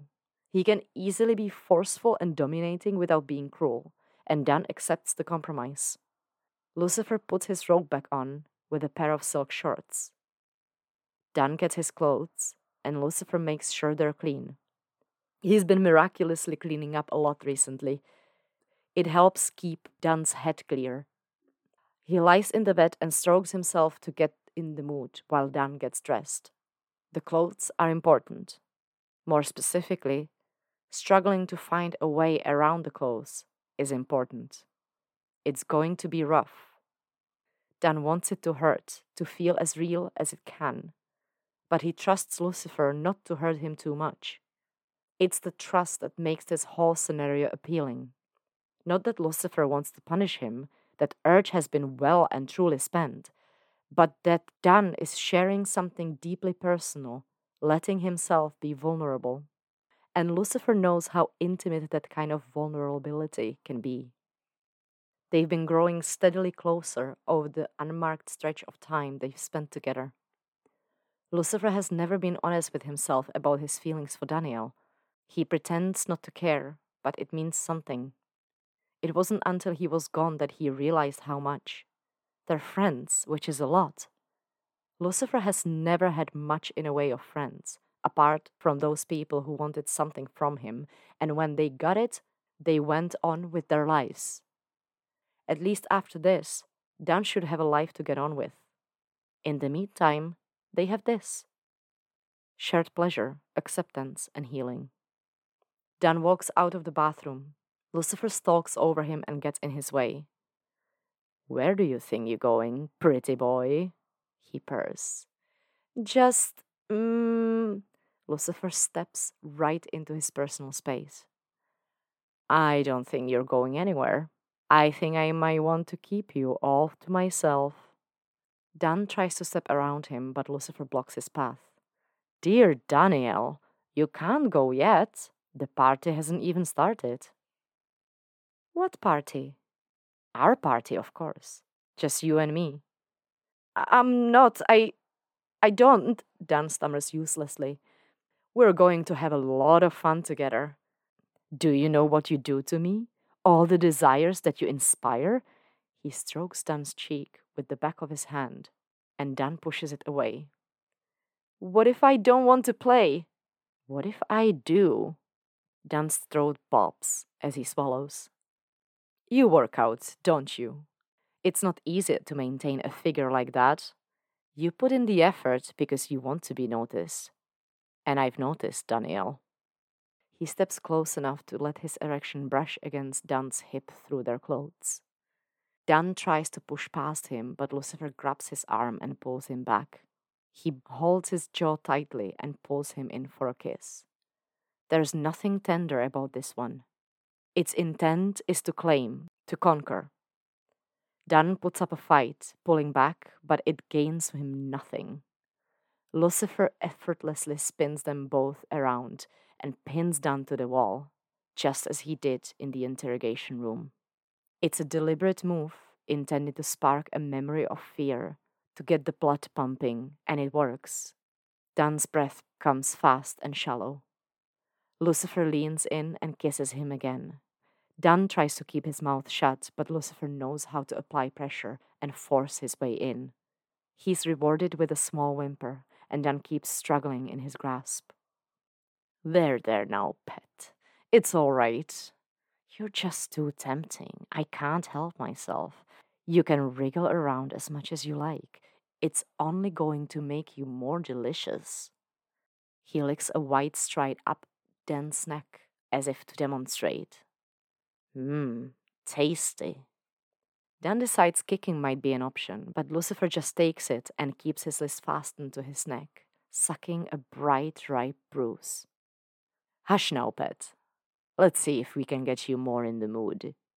He uses his forearm across Dan's chest to hold him in place and reaches down to palm at the front of his jeans. Dan moans and slaps and hits at him. They've agreed to do this. They both know Lucifer can't actually be hurt, but it gives the whole scene a sense of urgency and energy. Lucifer just grins wickedly and carries on until Dan slaps him right in the face. He catches the offending hand and slams it into rough stone wall hard enough to make Dan cry out. That was disrespectful, he chastises. He takes both wrists in one hand and opens Dan's jeans with the other. When he reaches inside his underwear, he can feel him getting hard. You're lucky I've learned to be merciful. I can give you everything you need, no matter how much you try to fight me. How does it feel to be so helpless? Dan just moans and his hips curl involuntarily. See? That's not so bad, is it? No, please don't. He shakes his head quickly. Shh. It will be worth it, I promise. Dan growls and struggles harder, and Lucifer lets go only to step his feet between Dan's and press him against the wall with the whole length of his body. His silk-clad length pushes against Dan's, where it stands firm out the front of his undone jeans. He uses his free hand to force Dan's jaw open and lick into his mouth. That's better. That's a good boy. You feel simply splendid like this. He's telling the truth. Dan's shivering with desire in spite of his protests. He lets up some of the pressure on his hips and starts pulling at Dan's jeans, easing them down. What are you doing? What does it look like? I want you, and I'm going to take what I want. Dan struggles harder and Lucifer loosens his grip enough to let him break free for a second. Then he catches his arm and spins him, tossing him face down onto the bed. Dan scrambles to get up, but he's not fast enough. Lucifer's there, straddling his ass, spinning his arm behind his back. This will be easier for you if you relax, but I don't expect you will. He tucks the jeans further down onto Dan's thighs. You're hurting me. He pulls Dan's shirt off his shoulders and uses it to bind his arms together, hands by elbows behind him. It gives him a space to stand up and drop his silk shorts while Dan squirms around and tries to get back on his feet. He's too tangled to get far. Lucifer grabs him by the hair and pulls his face in front of his exposed cock. Look, Daniel, look how much I desire you. There's no escape. Please don't. I'm begging you. It's not the same as the first time. This has been thoroughly negotiated, and the safe word goes unspoken. As long as Dan keeps saying please, it means he still wants it. After a brief moment of consideration, Lucifer hurls Dan onto the floor. If he's going to do this, he's going to do it properly. Dan lands flat on his belly, his lower half on the thick rug, but his face smacks against the marble.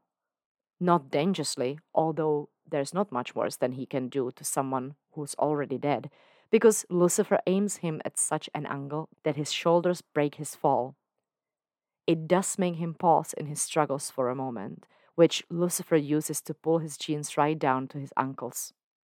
Dan screams and kicks, and Lucifer places soothing hands on his rear, massaging gently before he parts them and spits. He spits on his hand too, and rubs it all over his cock. He has to force Dan's legs apart to lie between them, and it's difficult to line himself up when he keeps squirming so wildly. Please, Lucifer, I'll do whatever you want. Just don't make me do this. He seizes a handful of hair and whispers in his ear. This is all you want. You. Stop fighting me. No! He wrangles some more, and Lucifer knows he's doing it on purpose. Lucifer grips his hips tightly and forces him to be still. Dan's whimpering, and he turns his face to the floor as Lucifer forces his way in. Dan refuses to stay still, but there's nothing he can do. Now that Lucifer's inside, he's got both hands free to hold him down again. He leans the weight of his body onto his back and gives a few hard, sharp thrusts to get them going. Dan cries out, and his body goes limp for a time.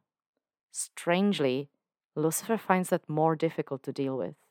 When he was fighting back, it felt like banter, a physical version of their little game. But a quiet, still Dan is unnerving. See? Isn't that better? Is there anything you want to say to me now? It's a subtle way of checking in without ruining the moment.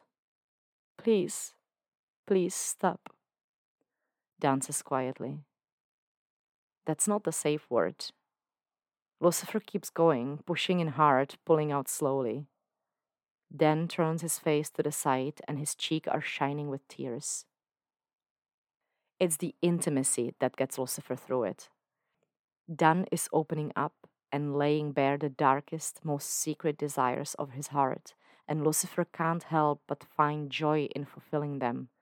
He knows there's all kinds of things going on in Dan's head right now, that he's coming face to face with his own inner darkness, and all Lucifer can do is keep going, keep holding him, waiting for a sign that something's changed. He sees it at last, a slight softening in the eye, a twitch of his lips. As Lucifer picks up the pace, Dan's breath comes faster and he starts to shift and strain again. It feels good, responsive. There was a lot of negotiation about orgasm too. Dan said at first he didn't want one, he just wanted to be used. Besides, it wouldn't be in character. Lucifer pointed out that he could force him to come too. It would be the ultimate violation to be made to take pleasure in the thing that he was trying to escape. Dan asked who would come first. Lucifer just smiled and promised him they'd come together. It's time to make it happen. Lucifer slides a hand under Dan's waist, keeping them connected as he pulls them both up on their knees. Dan's face is still on the floor, and he looks so very beautiful. Restrained and folded in half like that, so very vulnerable. Lucifer can just imagine him bound in hemp rope and suspended from the ceiling. A bit more spitful loop helps them along. He starts pumping his hips faster now that he has a better angle to work with. He grips Dan's hips and lets him hear the sound of their flesh meeting. Dan's moaning and begging again. It's reassuring. If he can say no, then he can call red if he's not enjoying it. Maybe enjoying isn't exactly the right word, but he clearly wants to keep going. Lucifer bends over him, one hand on the floor, the other reaching around to find Dan's cock. There's an element of timing here that's going to take a lot of skill. Dan's unlikely to come as easily as he normally would, given the intensity of the situation. Lucifer's going to have to let himself get close and ride that edge along with him until he's ready, and then choose the exact moment to let go. He knows he's getting there when the begging intensifies. Dan's swearing and pleading, and he's trembling with the effort to keep his hips still. Lucifer grabs him by the hair again and pulls his body upright, and holds him there with an arm across his chest. Please, mercy, make it stop. I'll make it stop soon enough. I want you to come. I can't. Fuck, please. I already told you. I take what I want. You can't stop me. They're close now. So very close he can taste it. The pace is frantic, their bodies strung so tight, and then, oh God! Lucifer feels the first tremor, and it sets him on the path of no return. He pushes deep and hard as Dan contracts around him and groans as he empties himself inside. He hears Dan crying out too, feels the wetness falling on his hand and dripping down onto his thighs. Lucifer eases him through it, out of it, and then just holds him until he starts to cry. He lifts him up and lays him carefully on the bed, untying his shirt that binds him and removing the rest of his clothes. He wraps him up in a furry blanket. If he was in a real body, now would be the good time to massage some blood back into those arms, but it doesn't matter here. Hush now, love, he whispers as he holds him. It's over. Your penance is paid. It's ugly crying, and it breaks Lucifer's heart. For a while he thinks he's made a terrible mistake. Dan's grief shakes something loose, though. He slowly quietens, and then sighs heavily, and all the tension leaves his body. Dan wipes his face and sits up. Lucifer, it's all gone. Thank you. Lucifer exhales in relief, but then Dan's getting up again. He drops the blanket on the floor and starts walking towards the balcony. Daniel, come back. It's not safe, please. I'm here. I'm right here. Dan insists as Lucifer shouts into the distance. Lucifer! No. He keeps muttering. Not again. Not knowing what else to do, Dan grabs his face in both hands and kisses him. Lucifer blinks like he's not sure what he's seeing. Daniel? Yeah, you freaked out. Something about me going outside? Lucifer groans. Oh no. Whose bloody loop is this? Loop? Mace talked about loops. They were a hell thing. Don't overthink it. They've had an awful lot of sex, days worth, weeks worth, but they haven't slept or eaten anything. Dan's been here for a long time. The balcony. The bullets. What? Lucifer, where are we? In the penthouse. No, that's not it. Daniel? I'm here, wherever here is. I think we're in hell. I think so too. I never pictured hell being this much fun, though. It's not meant to be. I came here to rescue you, to help you rid yourself of guilt, so you could get back home. Home? To Trixie? Yes, and the detective. His face falls. His gaze is drifting towards the glass doors. Dan snaps his fingers and shouts to get his attention back. What's up with you, man? I'm afraid I miscalculated. I keep seeing something, which tells me I'm experiencing guilt of my own.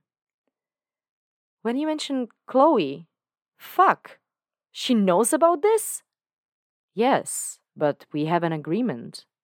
She's not the problem. I know better than anyone how loops work, and what I'm seeing. Tell me, whatever's going on, we can work it out together. You, leaping off the balcony. You did it several times before I worked out all your triggers. But it's not you looping this time, it's me. The detective said she's happy for you to borrow me so that I can bring you back. But then I'm hers again. Don't you see? I don't want to lose you. You won't lose me, Lucifer. You're bringing me home. But this, he moves his hand between the two of them. This won't be happening. There won't be room for us. Then I guess we just have to be glad for what we had here. Lucifer frowns. Doesn't it matter to you? Don't I matter?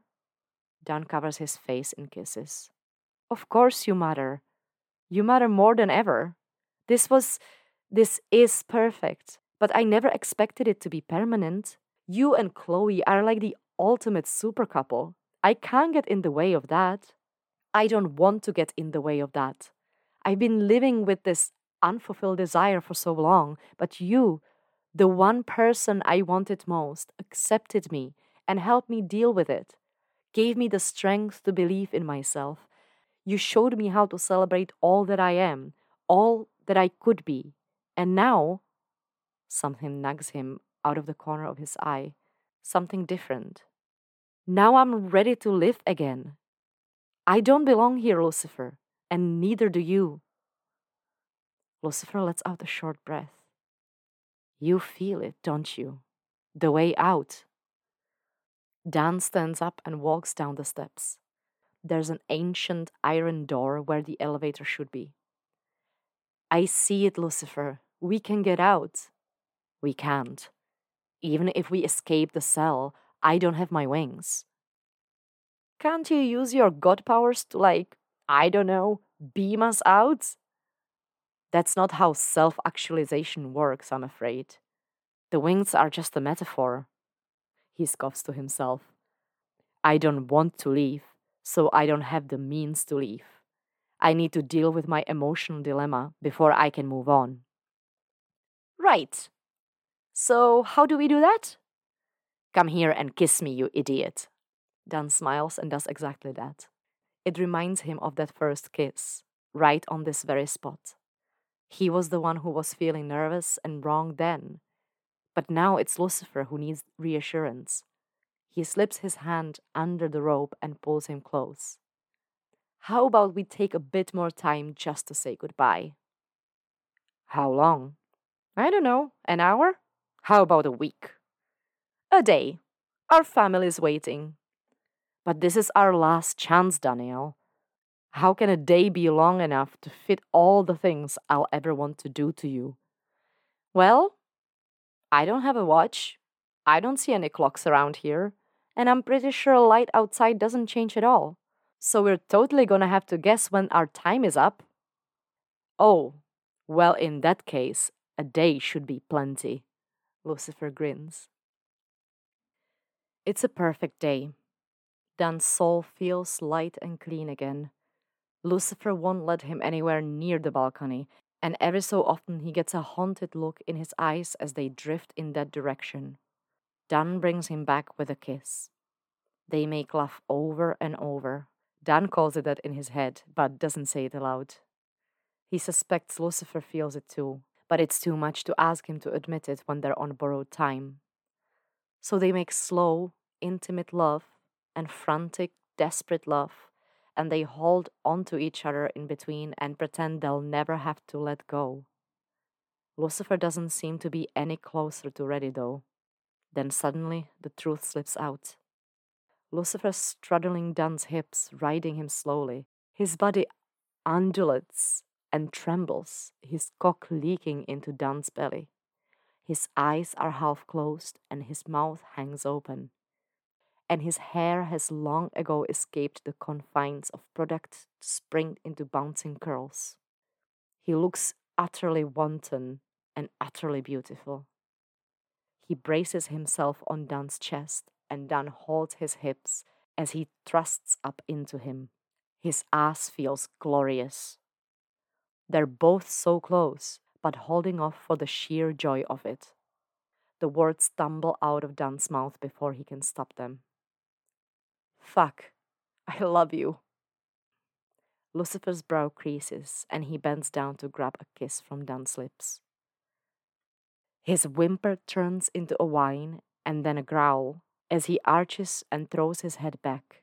His whole body lights up with a white glow, and they come together and keep coming. Oh God, oh God, oh God. Until with a great shudder, 2 big white feathery wings burst from his back. Dan just lies there in a post-orgasmic haze, trying to process what his eyes are telling him. It's the most beautiful thing he's ever seen. Even Lucifer's brothers haven't prepared him for such brilliance, such purity. The wings on their own would be magnificent, but attached to Lucifer when he's like this, sensual and wrecked and happy. It's an image that Dan is going to hold on to forever. Lucifer's panting, his head bowed like it's too heavy to lift. Oh dear, he chuckles. I appear to have absolutely plastered you with my man juice. God juice, Dan corrects him with a smile, lifting his chin with a gentle caress. But we can deal with it in a second. I think there's something else we need to address first. What? You mean your little confession? Well, yeah, that too, but he doesn't know how to put it into words. He just raises a hand and runs his fingers through the feathers. It's a rush, like standing under a waterfall, but instead of water pouring over him, through him, it's pure Luciferness.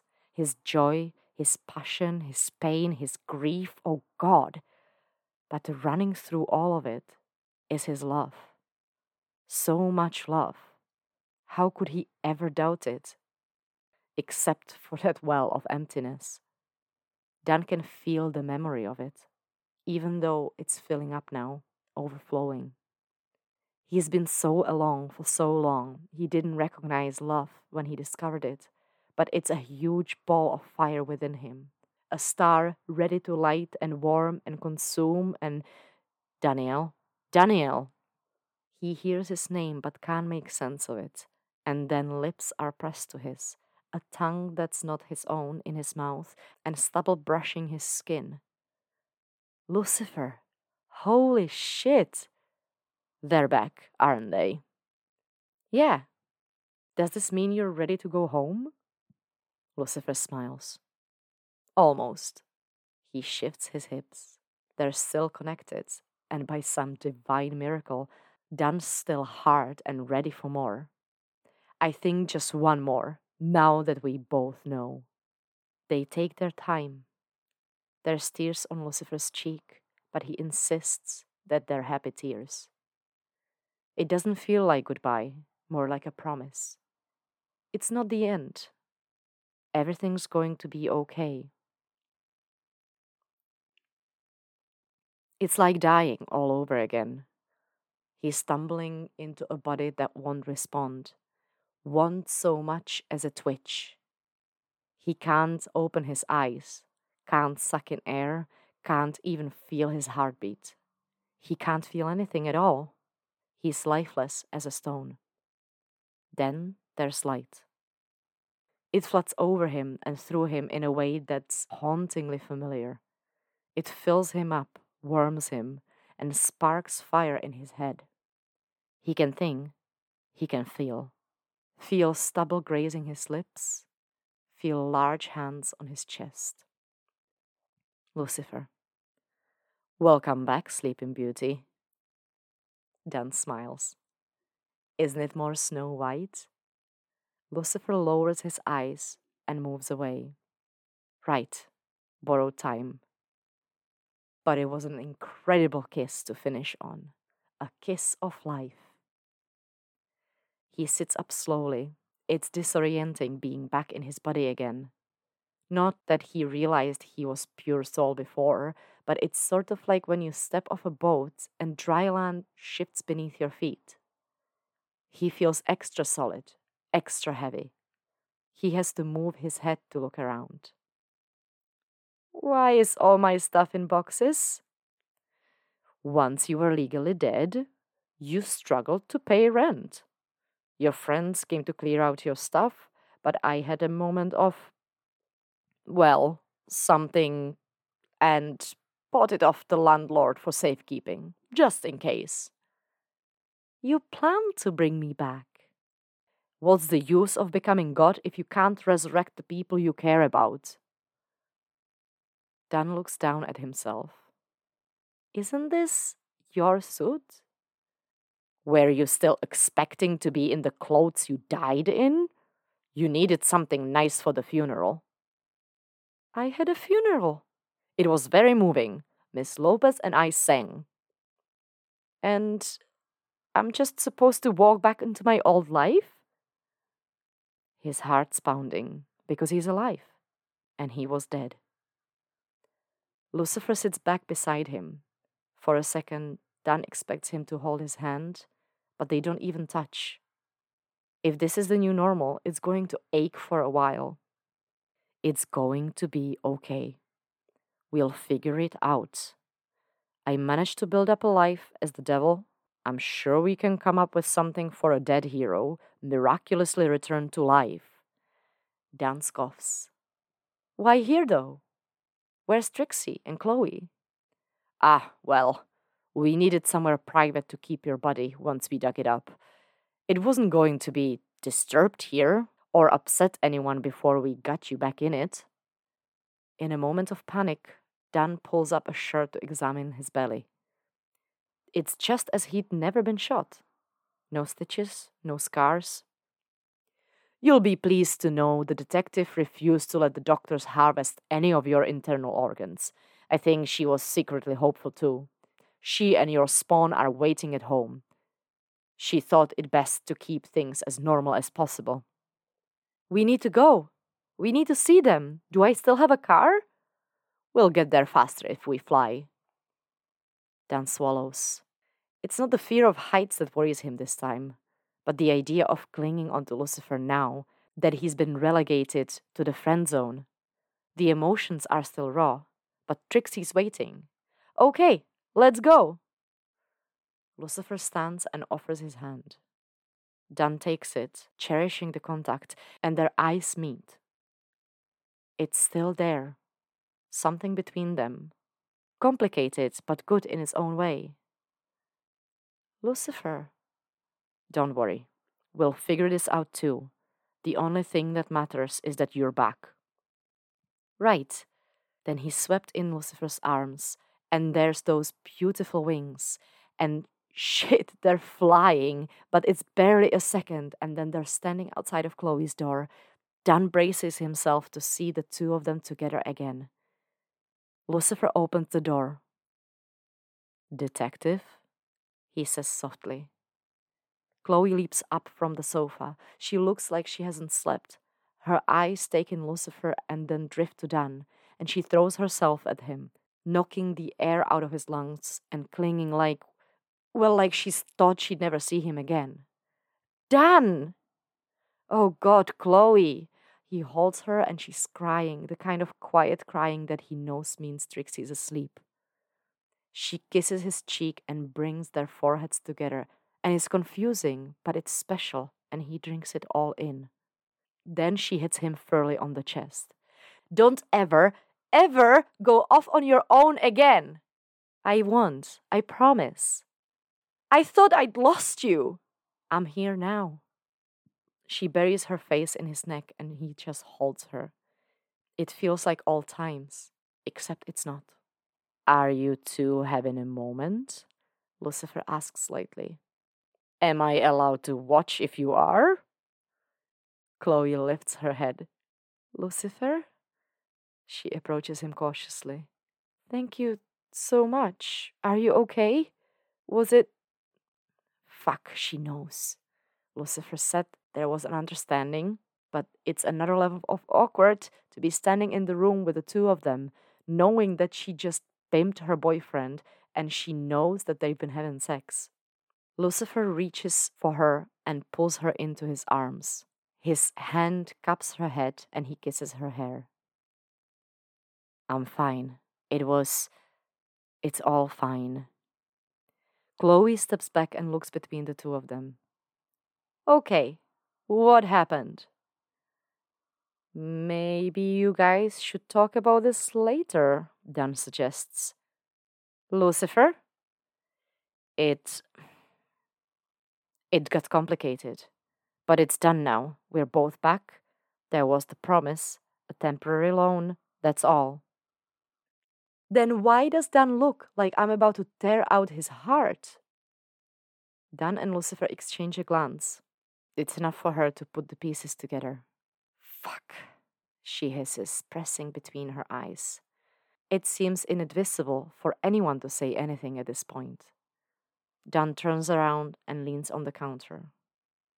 I'm sorry. I'm back for 5 minutes and I'm already screwing things up. No, Chloe says, coming over quickly and laying a hand on his arm. This isn't your fault. No one needs to feel guilty here. We all made our choices and we're all going to deal with the complications together. He sighs. You sent your boyfriend to hell to rescue me, and I pay you back by falling for him. Pretty sure that's like complication cubed or something. Dan? She shakes her head.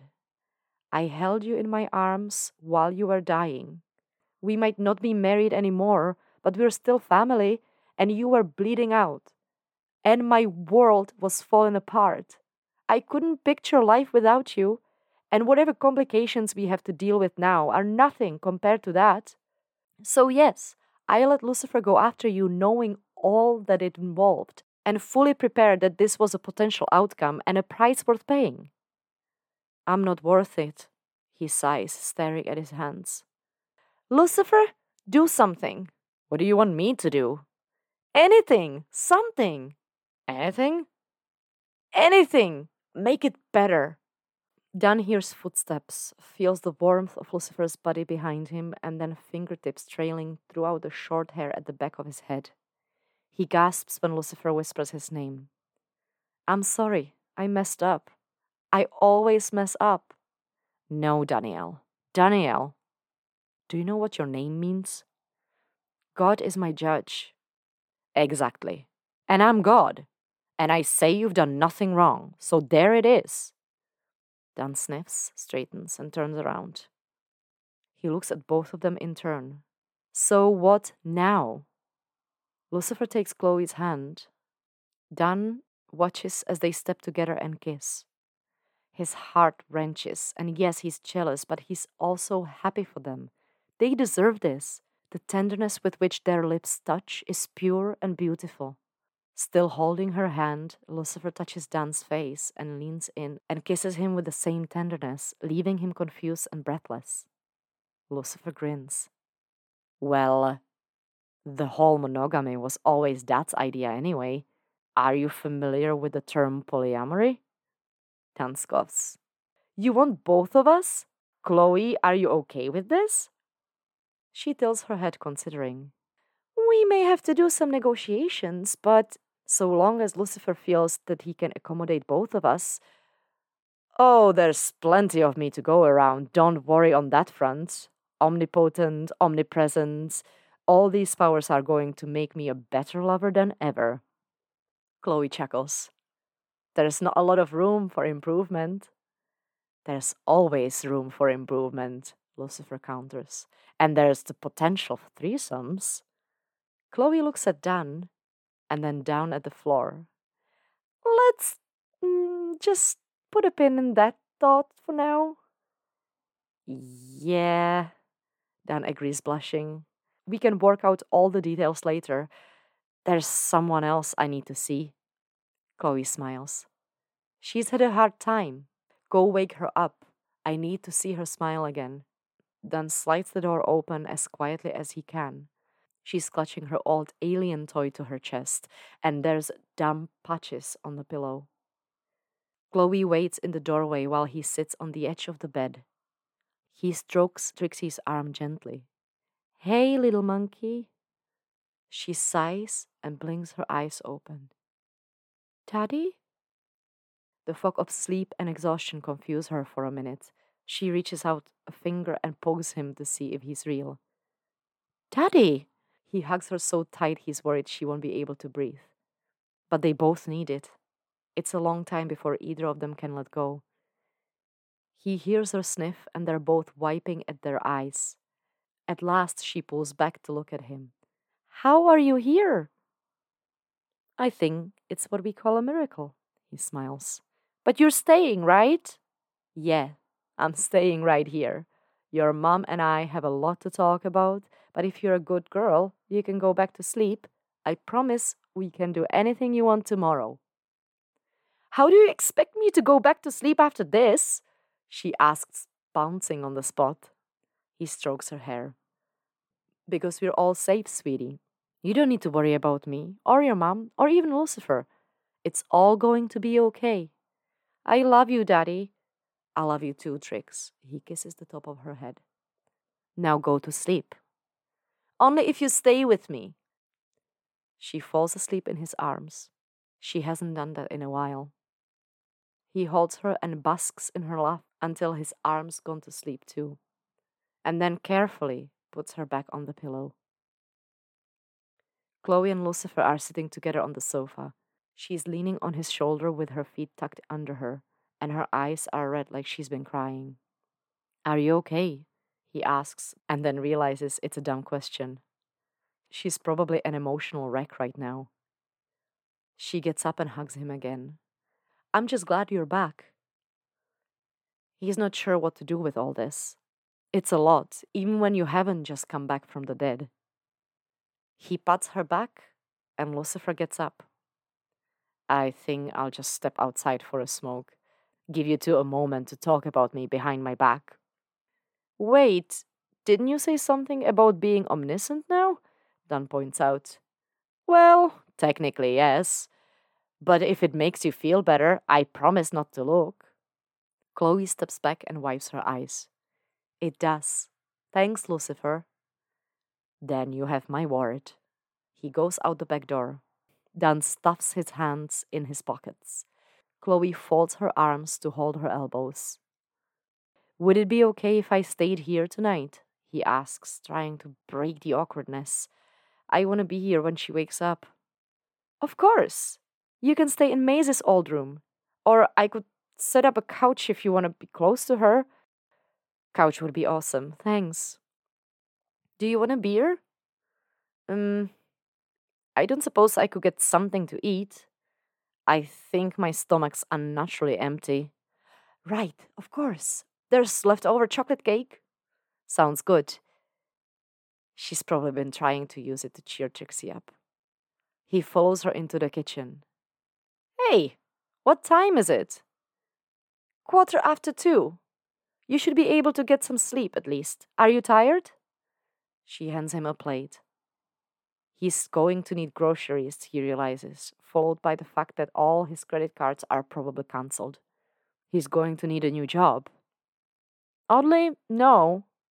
I guess being dead is pretty relaxing. She winces. Too soon? Way too soon. Bring your plate. You might not be drinking, but I've got a bottle of red waiting. She resumes her seat and pours out a glass. There's 2 spare ones next to it, like she was planning on them all celebrating together. He sits at the opposite end of the sofa and starts on his cake. This is delicious. Lucifer bought it. He was trying to find a way to help Trixie feel better. He's been looking after them both then. How's she been? Pretty much as you'd expect. She was trying to be brave, but I know. I'm glad she had you looking out for her. Chloe sips her wine. She almost didn't. There's a ring on her wedding finger. It looks like Lucifer's, except that it's pure white. An engagement ring, maybe. For a moment, his heart aches with jealousy, but then he's glad that they finally worked everything out. They've worked so hard to get there, and they've earned their chance at happiness. Maybe Lucifer's right, and they're strong enough to get through Dun's mess. But he swallows a mouthful of cake. Wait, what? A lot happened while you were gone. I died, but like, really briefly. She doesn't know, and she's not going to find out. There was this whole big angelic battle. It was a thing, but then Lucifer rescued me, and everyone agreed to let him take over for his dad. And there's still a few loose ends to clear up, but you were a higher priority. Dan blows out slowly. That's a lot. It is. So now we both have a lot to figure out with this Lucifer is God situation because it's a huge responsibility for him. And honestly, I think he's going to need a lot of support. So it's welcome back and hit the ground running. Pretty much. But I think we need to take a moment for us first. You want to talk about what happened down there? He clears his throat. You mean me and Lucifer? Details? No, not details, she laughs. That's between the two of you. Your moment. But Dan, you were in hell, and I want to make sure that you're okay. He scrapes the last crumbs of his plate and puts it down on the coffee table. I thought it was okay. There was a bunch of bad stuff that I'd done, but I made peace with it. But sometimes you don't have to do a thing to feel guilty about it. Sometimes just the thought is enough. He sighs. You know what? Maybe I will have a glass of that. She pours one out and hands it to him quietly. I know we never talk about it. I guess I should have told you a long time ago. He takes a deep breath. He can still remember all the terrible things she said in the loop. But that wasn't really her. I like guys as well as women. I'm bi. She nods. Thank you for telling me now. Obviously, I guess Lucifer must have told you something because he said you had an agreement. He only told me as much as he needed to. That you needed some kind of sex therapy to get rid of a deep-rooted guilt. I hated that part of myself, Chloe. And I hated that it was someone you were involved with that I wanted the most. She shuffles up to sit closer and takes his hand. I'm perfectly fine about you being bi. Heck, we have a bi god now. I've had to learn to be fine with his attitudes towards sex too. And that's been more of a journey. But the fact that you guys felt something for each other, it always makes it better. Because it's not just Lucifer going back to his old casual sex habits. What the two of you shared means something. And honestly, seeing him happy does make me happy. So you'd actually be willing to give this poly thing a shot? What Lucifer and I have, it's incredible. We'd both die for each other, but that doesn't mean anything if we don't live for each other too. I've had to get my head around so much, adapt to the idea of dating the actual devil, of dating actual God. You think a little polyamory is gonna throw me off? I love him, and I know he loves me. And I know nothing is going to get in the way of that. Wow, that's pretty special. Has he said anything to you about how he feels? No. I'm starting to wonder if I was imagining it all. It takes him a while, but he'll get there. In the meantime, look at his actions. He went back to hell for you. It sounds more significant than it is. No, it doesn't. It's huge, Dan. Look, you're gonna have time to figure all this out. Are you ready to talk to him again? Yeah. Can we do it together?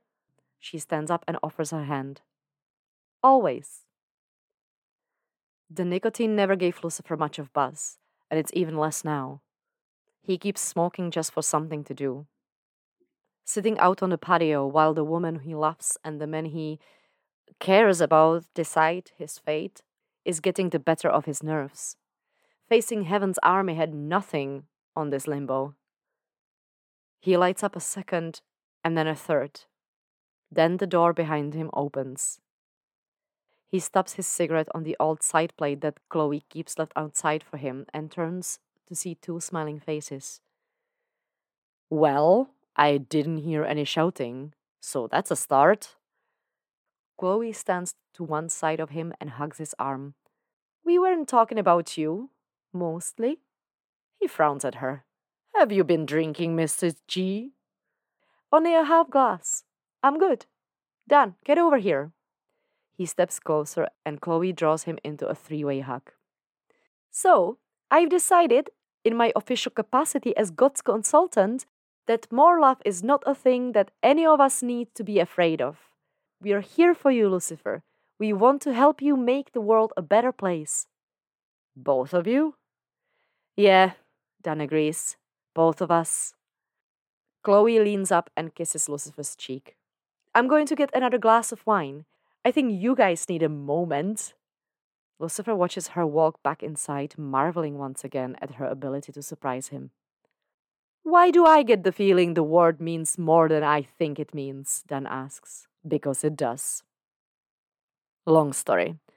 Is my consultant expecting us to talk or snog? I'm not exactly sure myself. We could do both, Lucifer suggests. Both is good. I do want to tell you something first, though. He puts his arm around Lucifer's waist. What I said in hell, I meant it. And I still mean it. I love you, Lucifer Morningstar. And I don't know what that means or where we'll end up, but I do know I want to take that journey with you, if you let me. Of course I'll let you. I want you by my side, Daniel. Cool. And you don't have to say any more than that. Not until you're ready. Don't tell me you didn't feel it. Feel what? His fingers find the velvet at the back of Dan's head.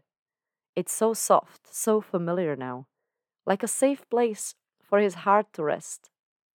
When you touched my wings, I was laid bare before you. Didn't you feel it? Dan's eyes brighten with tears. I thought that was all real? Their foreheads touch. All real. All me. Dan lifts his chin and kisses him. It doesn't feel any different to how it did in hell. It's raw, like kissing his very soul. God, that's good, Dan breathes. It feels like a prayer. Thank you, Lucifer replies smugly. Thank you for bringing me home. You have no idea how much that means to me. Ah, but I do. I lost my home too, you know. Got cast into hell. It was Chloe who showed me the way back. She's pretty awesome, huh? Indeed she is. As are you. You never used to think so. I was frustrated with you, so shoot me. Oh wait, you already did. You both did. I really need to be more careful about who I let point guns at me. It's a terrible way to pick up partners. Dan chuckles. You still make no sense, man. I'm enigmatic. Apparently, it comes with the territory. Yeah, because you're God now. Fuck, I'm dating God too. Oh, we're dating, are we? Aren't we? Isn't that what this is all about? I think we might still be in the negotiation stage. Okay, let's negotiate. Will you be my boyfriend as well as Chloe's? Look at you, first day out of the closet and already raring to go. That's not an answer. No, it isn't. Lucifer? I want to say yes very much, but I've just got this new job, which is going to be particularly demanding. And then there's the matter of my evil twin to sort out, and the entire afterlife to rearrange, because clearly that doesn't work. And he stops abruptly when Dan grabs his face and kisses him hard. Stop making excuses. You can do both. Both is good, right? Lucifer grins. Spoken like a true bisexual. Yes, Danielle, we can be boyfriends. Awesome. Now let's go talk to my girlfriend and work out how to share custody. I say girlfriend but there was a moment in heaven where I gave her my ring, so we might be married now. That's probably the kind of thing you want to clarify, Dan says smoothly. Yes, she does get a bit excitable about those kind of things. One more kiss before we join the negotiation table? Yes, but just so you know, you taste like an ashtray. Lucifer shifts his jaw. There you go. Fixed it. They kiss.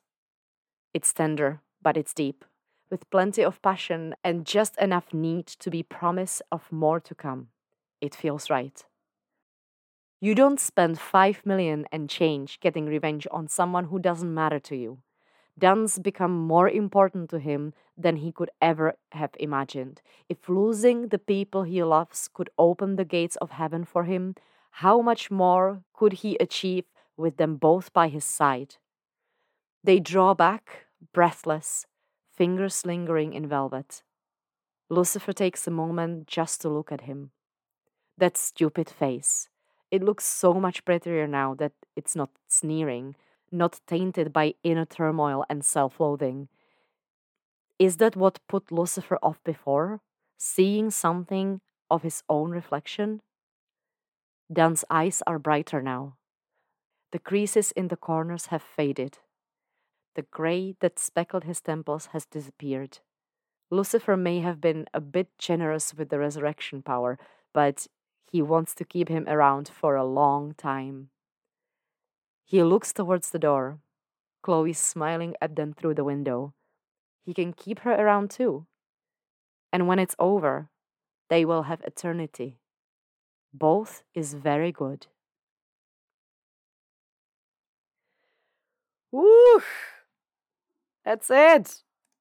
Last, before I finish this off, there is a note from the author saying, I can't believe I'm having to add this, but this is a very emotional piece for me. So please don't offer any thoughts you may have about how it doesn't work or could be improved.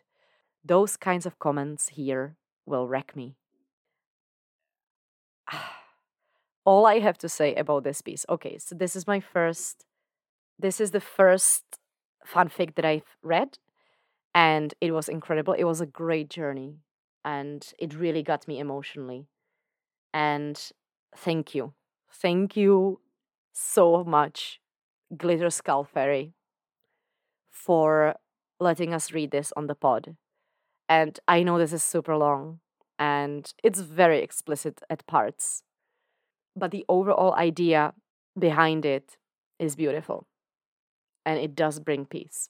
Even when I do know how the show sorted this situation, and even though my personal ship is done with Charlotte, this has been a beautiful journey for me.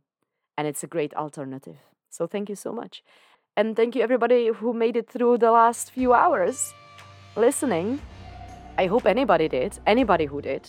I had a great time and you didn't hate listen to this. And I hope I did this piece justice. Thank you and bye.